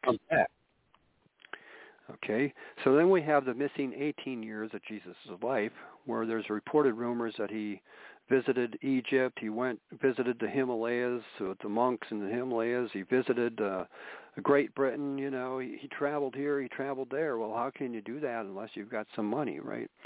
And if he had some money, then he was an astute observer of how things work. So if he's going to the Himalayas or he's going down to Egypt and he's going to go before the Pharaoh, do you think he's going to say, "Hey, Pharaoh, how's it hanging, man?" He's going to get his head chopped off. He's going to present some wealth, something that the Pharaoh's interested in. And whether it's a new camel or a bunch of gold, it's going to cost money to go before the Pharaoh or any other king. Or he's sailing up to Great Britain, and there's some kings up there, and he wants an audience with them. So he's got to present some kind of wealth before those kings. So he's got wealth. But it buys him the ability to see kings and kingdoms work from the inside, and how being an astute observer of history and Hebrew history in the Old Testament, how wealth became a trap for King Solomon. In spite of his great wisdom, it trapped him. And he's seeing visiting all these kings and the pharaohs and everything, and high mucky mucks, how the wealth of the world has trapped them. How they may have started like King Solomon, started out with the best of intentions in King Solomon's case, a very godly king. But he became entrapped, and he apostatized. And he's probably seeing this in other kings that he's visiting and the Pharaoh and stuff, how this process works. And so Jesus knows that his public ministry is going to be coming up at some point, and he cannot allow the wealth of the world to entrap him. So by the time he challenges the rich young ruler to sell all that you have, give to the poor, take up your cross, and come follow me, Jesus had already done that for himself. He had already divested himself of the great amount of wealth that had previously been laid at his feet, not even mentioning the fact that he grew up as a carpenter's son and possibly working with stone. So during his working years, he could have made some nice change, some nice money working in the unions of the day. So he wasn't lacking. He became poor for our sakes. Now, can you picture? Okay, power corrupts, and absolute power corrupts absolutely. We know that phrase. Can you picture the Pope, today's Pope, stepping down and saying, it's time to dissolve the Catholic Church on the global scale. If you want to remain a Catholic Church individually, locally, okay, go ahead. But we're going to trust in the Holy Spirit. I'm stepping down. I'm dissolving the Catholic structure as a global structure. I'm dissolving it completely. It's not going to exist anymore. Can you picture him doing that? No, because power corrupts, and absolute power corrupts absolutely. He's following in Lucifer's footsteps. Lucifer didn't want to lay it all down either. And that's one of the significance of that rich young ruler story is it's directly backwards reflective to Lucifer himself, that when the time came for him to lay it all down, he refused to. He was making a good trade deal with his trade business of merchandising God's word, forming his own secret alliances on the side, A little leaven here, a little leaven there, a little twist, a little turn. And so one thing leads to another, see. Can you picture, pick your world ruler today. Can you picture these televangelists, Joel Osteen, for example, of stepping down, selling off all his mansions and his cars and all whatever big highfalutin holdings he has, selling it all, giving it all to the poor, and taking up his cross and truly following Jesus? Can you picture him doing that? Jesus said it's easier for a camel to go through the eye of a needle than for a rich man to enter into heaven.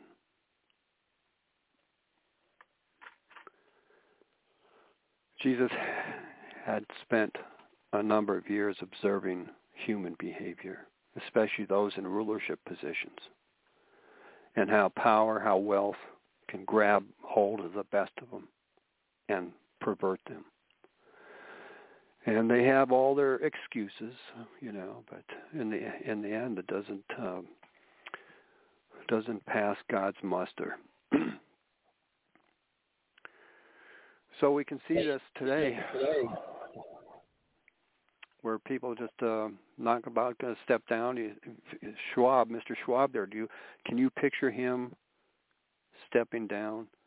Do you picture him saying, from this point forth, I'm following Jesus, and I'm divesting myself of all my worldly goods and giving to the poor? Okay. How about the 13 Illuminati bloodlines?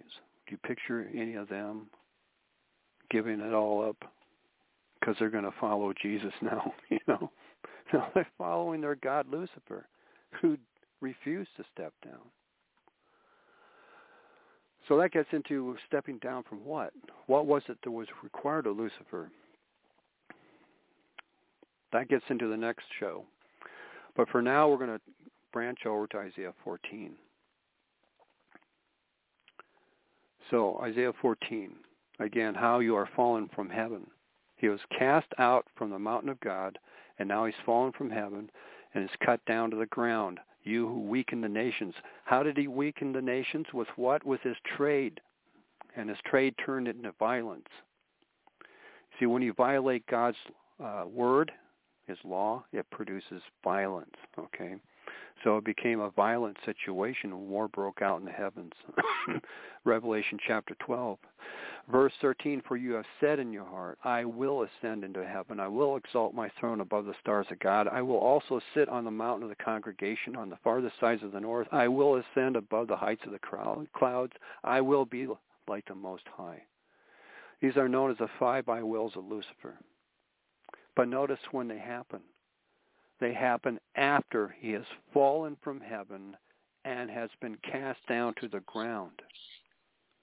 He says these 5 I wills after this has happened, not prior to. So, in my opinion, this sounds to me like if he was the high priest, Ezekiel 28, verse 13 and 14, the high priest of creation, the 9 stones as his breastplate,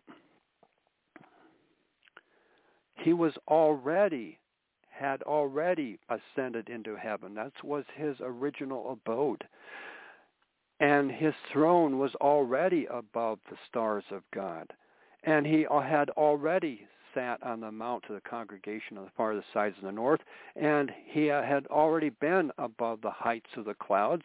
And he was already like the Most High in his perfect state. If you were to look upon Lucifer in his perfect state, he was a mere image of the Godhead. Wherever you went, you would believe that you were looking at the Godhead themselves.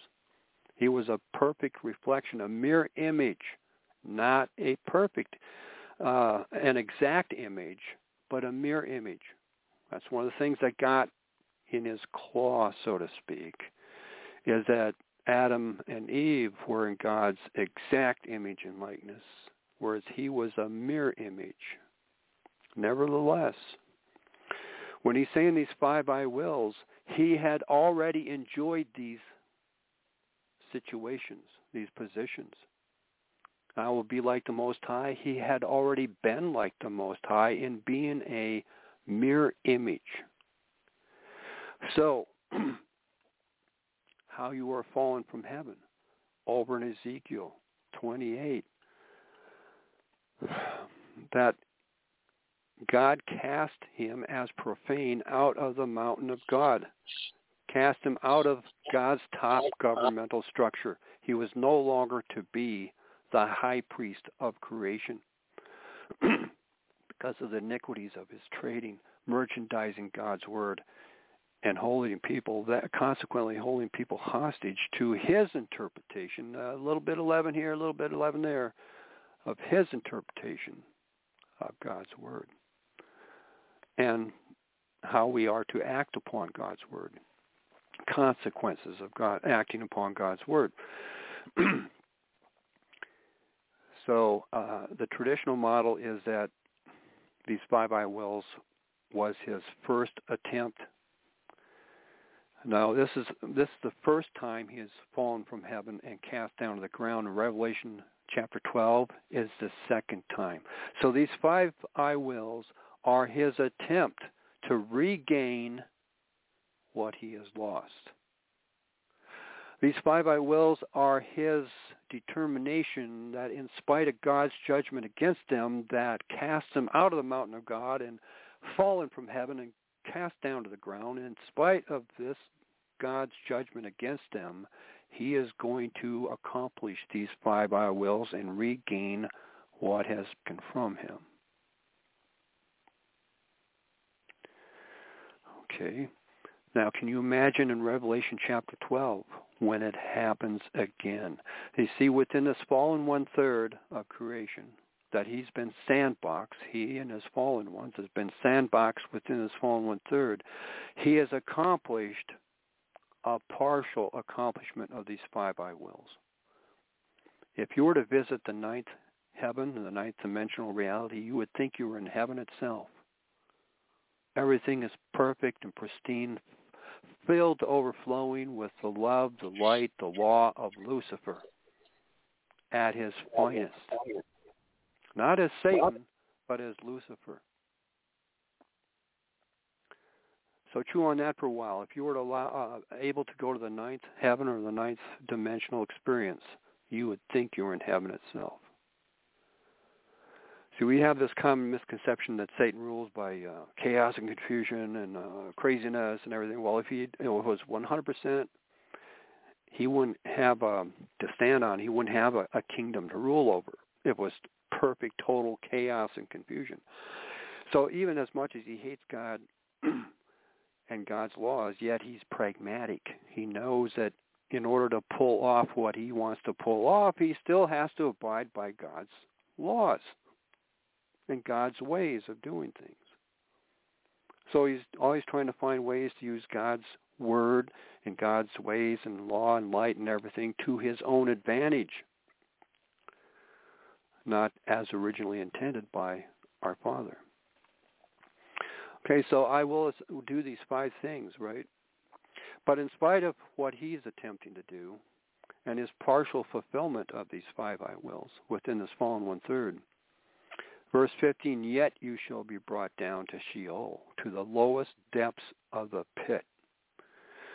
Those who see you will gaze at you and consider you, saying, is this the one who made the earth tremble, who shook kingdoms, who made the world as a wilderness and destroyed its cities, who did not open the house of his prisoners? What Lucifer did. He made the world as a wilderness, destroyed its cities, and took prisoners of war in this angel wars. Verse 18, all the kings of the nations, all of them sleep in glory, everyone in his own house, but you, Lucifer, are cast out of your grave like an abominable branch, like the garment of those who are slain, thrust through with a sword, who go down to the stones of the pit, like a corpse trodden underfoot. You will not be joined with them in burial, because you have destroyed your land and slain your people. See, Lucifer destroyed his own land and slew his own angelics that he was in charge over. The brood of evildoers shall never be named. Prepare slaughter for his children because of the iniquity of their fathers, lest they rise up and possess the land and fill the face of the world with cities.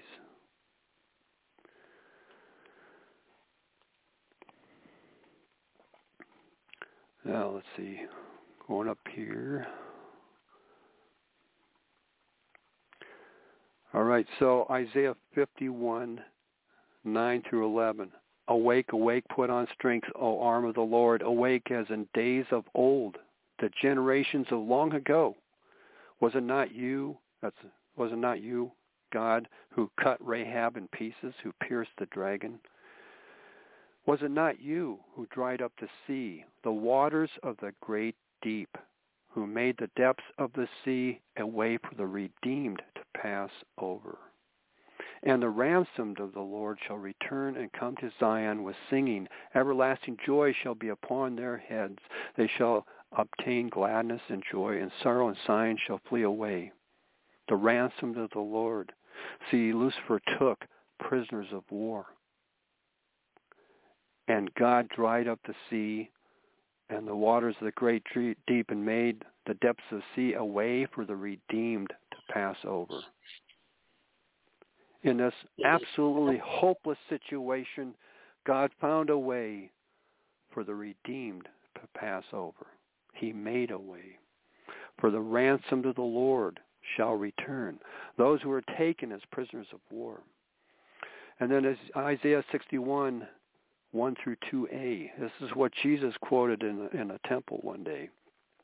The Spirit of the Lord is upon me, because the Lord has anointed me to bring good news to the poor.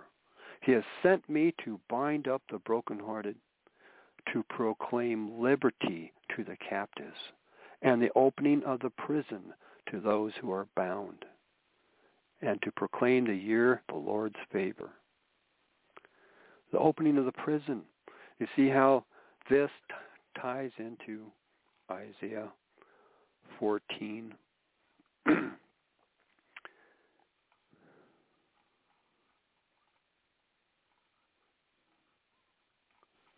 Where Lucifer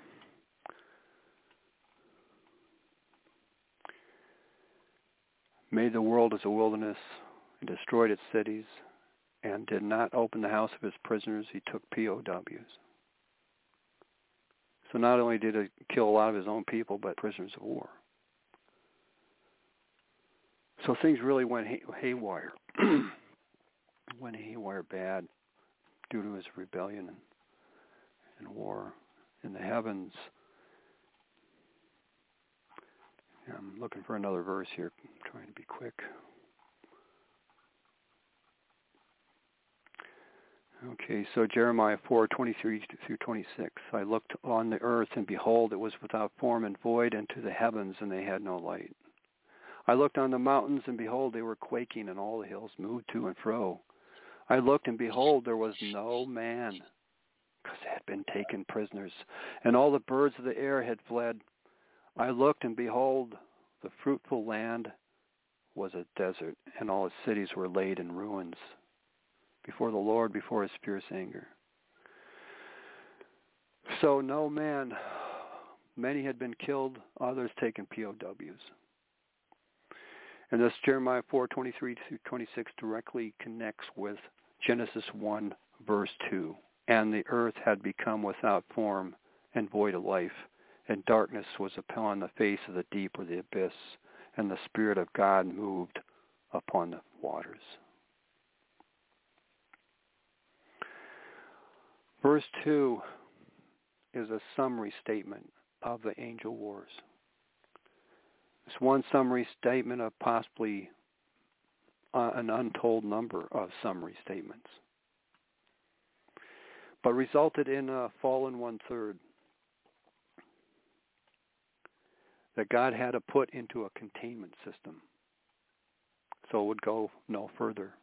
In Job 26, verse 10, a lot of people know this one, He has inscribed a circle on the face of the waters at the boundary between light and darkness. The boundary between light and darkness is that containment system. Day one. When God says, let there be light, that's not the first time light existed in his creation. Let there be light. He's reasserting himself. He is determining that his light is superior to Lucifer's darkness. And he's speaking forth his light into Lucifer's darkness. That darkness, each of the 6 days begins in darkness and ends in light. That beginning darkness of each of the 6 day ages has its origins in verse 2. And darkness was upon the face of the deep. That's where the origin is. Each of those 6 day ages. That God is doing something within each day age that addresses the darkness from verse 2. And it's also reflected here in Job 26, verse 10. He described a circle on the face of the waters, a circle, a containment system at the boundary between his light and Lucifer's darkness. Backtracking to verse 2, Genesis chapter 1. The pillars of heaven tremble and are astounded at God's rebuke. The pillars of heaven. This is an active war going on. By his power, he stilled the sea. All this commotion, all this war going on, fighting back and forth. By God's power, he stilled the sea, this war. And by his understanding, he shattered Rahab, cut her to pieces. After all, it was God himself who created Rahab back in the beginning. And now he has to take up arms against her and slices her to pieces with his sword. So there was only one who could do that. Michael, Archangel Michael was in no, as powerful as he is, he was lower ranking than Rahab. He did not have the power in himself to go up against Rahab. Rahab is a top-tier creation of God. Lucifer, Rahab, Leviathan, Behemoth, and there might be another one called Aziz. I have to research that a little further. These are like top-ranking of God's creation, of created beings. And so Rahab had God's primal power, just like Lucifer, Rahab, Leviathan, Behemoth, God's primal power built into them. That anyone who's lower ranking than them could not go up against them and defeat them. They'd just be blown away. God himself had to take on Rahab because it's God who created Rahab in the beginning. So only God could go up directly against Rahab and slice her to pieces. Okay? Going back up to verse 7, God stretches out the north over the void and hangs the earth on nothing. We know that nature abhors a vacuum or a void. That's on God's principle of how he created creation, that there wouldn't be any voidness anywhere. That throughout creation there would be multiple universes, multiple heavens, multiple realms, multiple everything, and a smorgasbord of life forms all in all. There was no void anywhere in God's original creation. So where did this void come from? Darkness was upon the face of the deep. And the earth had become without form and void of life. And that darkness upon the face of the deep connects directly over to Ezekiel 15. In the smack dab in the middle, the word till, T-I-L, that middle letter I, which then branches over, connects with the 5 I wills of Lucifer. And then what does God say? As a consequence of Lucifer's determination to fight against God's judgment, we have, in going back to Ezekiel 28, verse 18, the origins of the phoenix. You have defiled your sanctuaries by the multitude of your iniquities, by the iniquity of your trading, merchandising in God's word. Therefore will I bring forth a fire from the midst of you. That's the phoenix. And it should devour you. And I will bring you to ashes upon the earth in the sight of all them that behold you. And in Lucifer's defiance of this judgment, he proclaims, I will be reborn out of those ashes. And so we have the 10 kings in the end, the 10 kings. What if? 6 seconds. I forget the guy's name offhand, but he had a vision, a dream, a vision of Atlantis coming back to the surface, and it'll be unmistakably Atlantis, okay?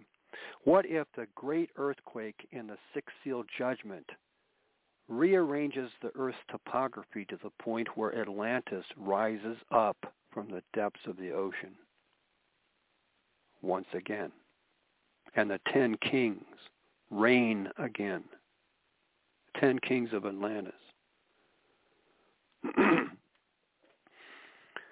Okay, the phoenix will be reborn. Atlantis will rise again. I think we're going to see that. For those who are here during the sixth seal judgment, Atlantis, that great global earthquake, things are going to be really torqued, and things that have been buried under the oceans, world oceans, may come to the surface.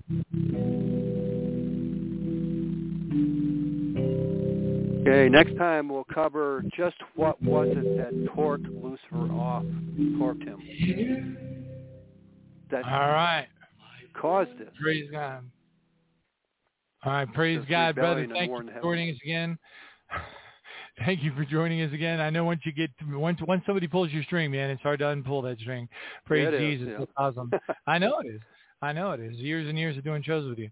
Hey, praise God, and thank you for joining us, Brother Pedersen.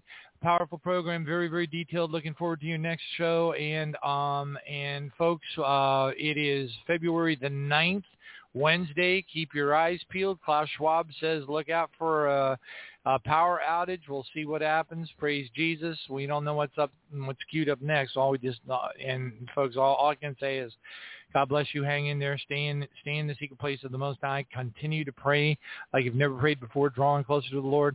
Continuous confession of sins, continuous repentance, and seeking God with all of your heart. We're approaching a time when, there's going to come a time when whatever the next big event or judgment is, it's unlikely that there's going to be a turnaround. There's unlikely that we're going to go back to a state of some form of normalcy.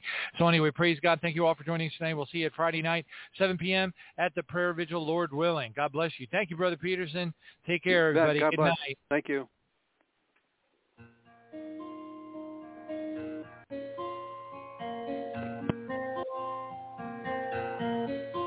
Lord, we come to you with repentant hearts. We seek you with all our might. Sinners at the mercy of grace, redeemed we are by your embrace. Praise his holy name.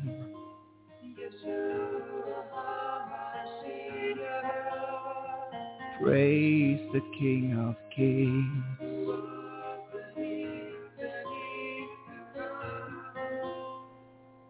When will your coming be? When will your trumpet sound for me? For you we will endure until you come back for your bride to set her free. I shall lift my obedient children to the clouds, for they shall see my glory.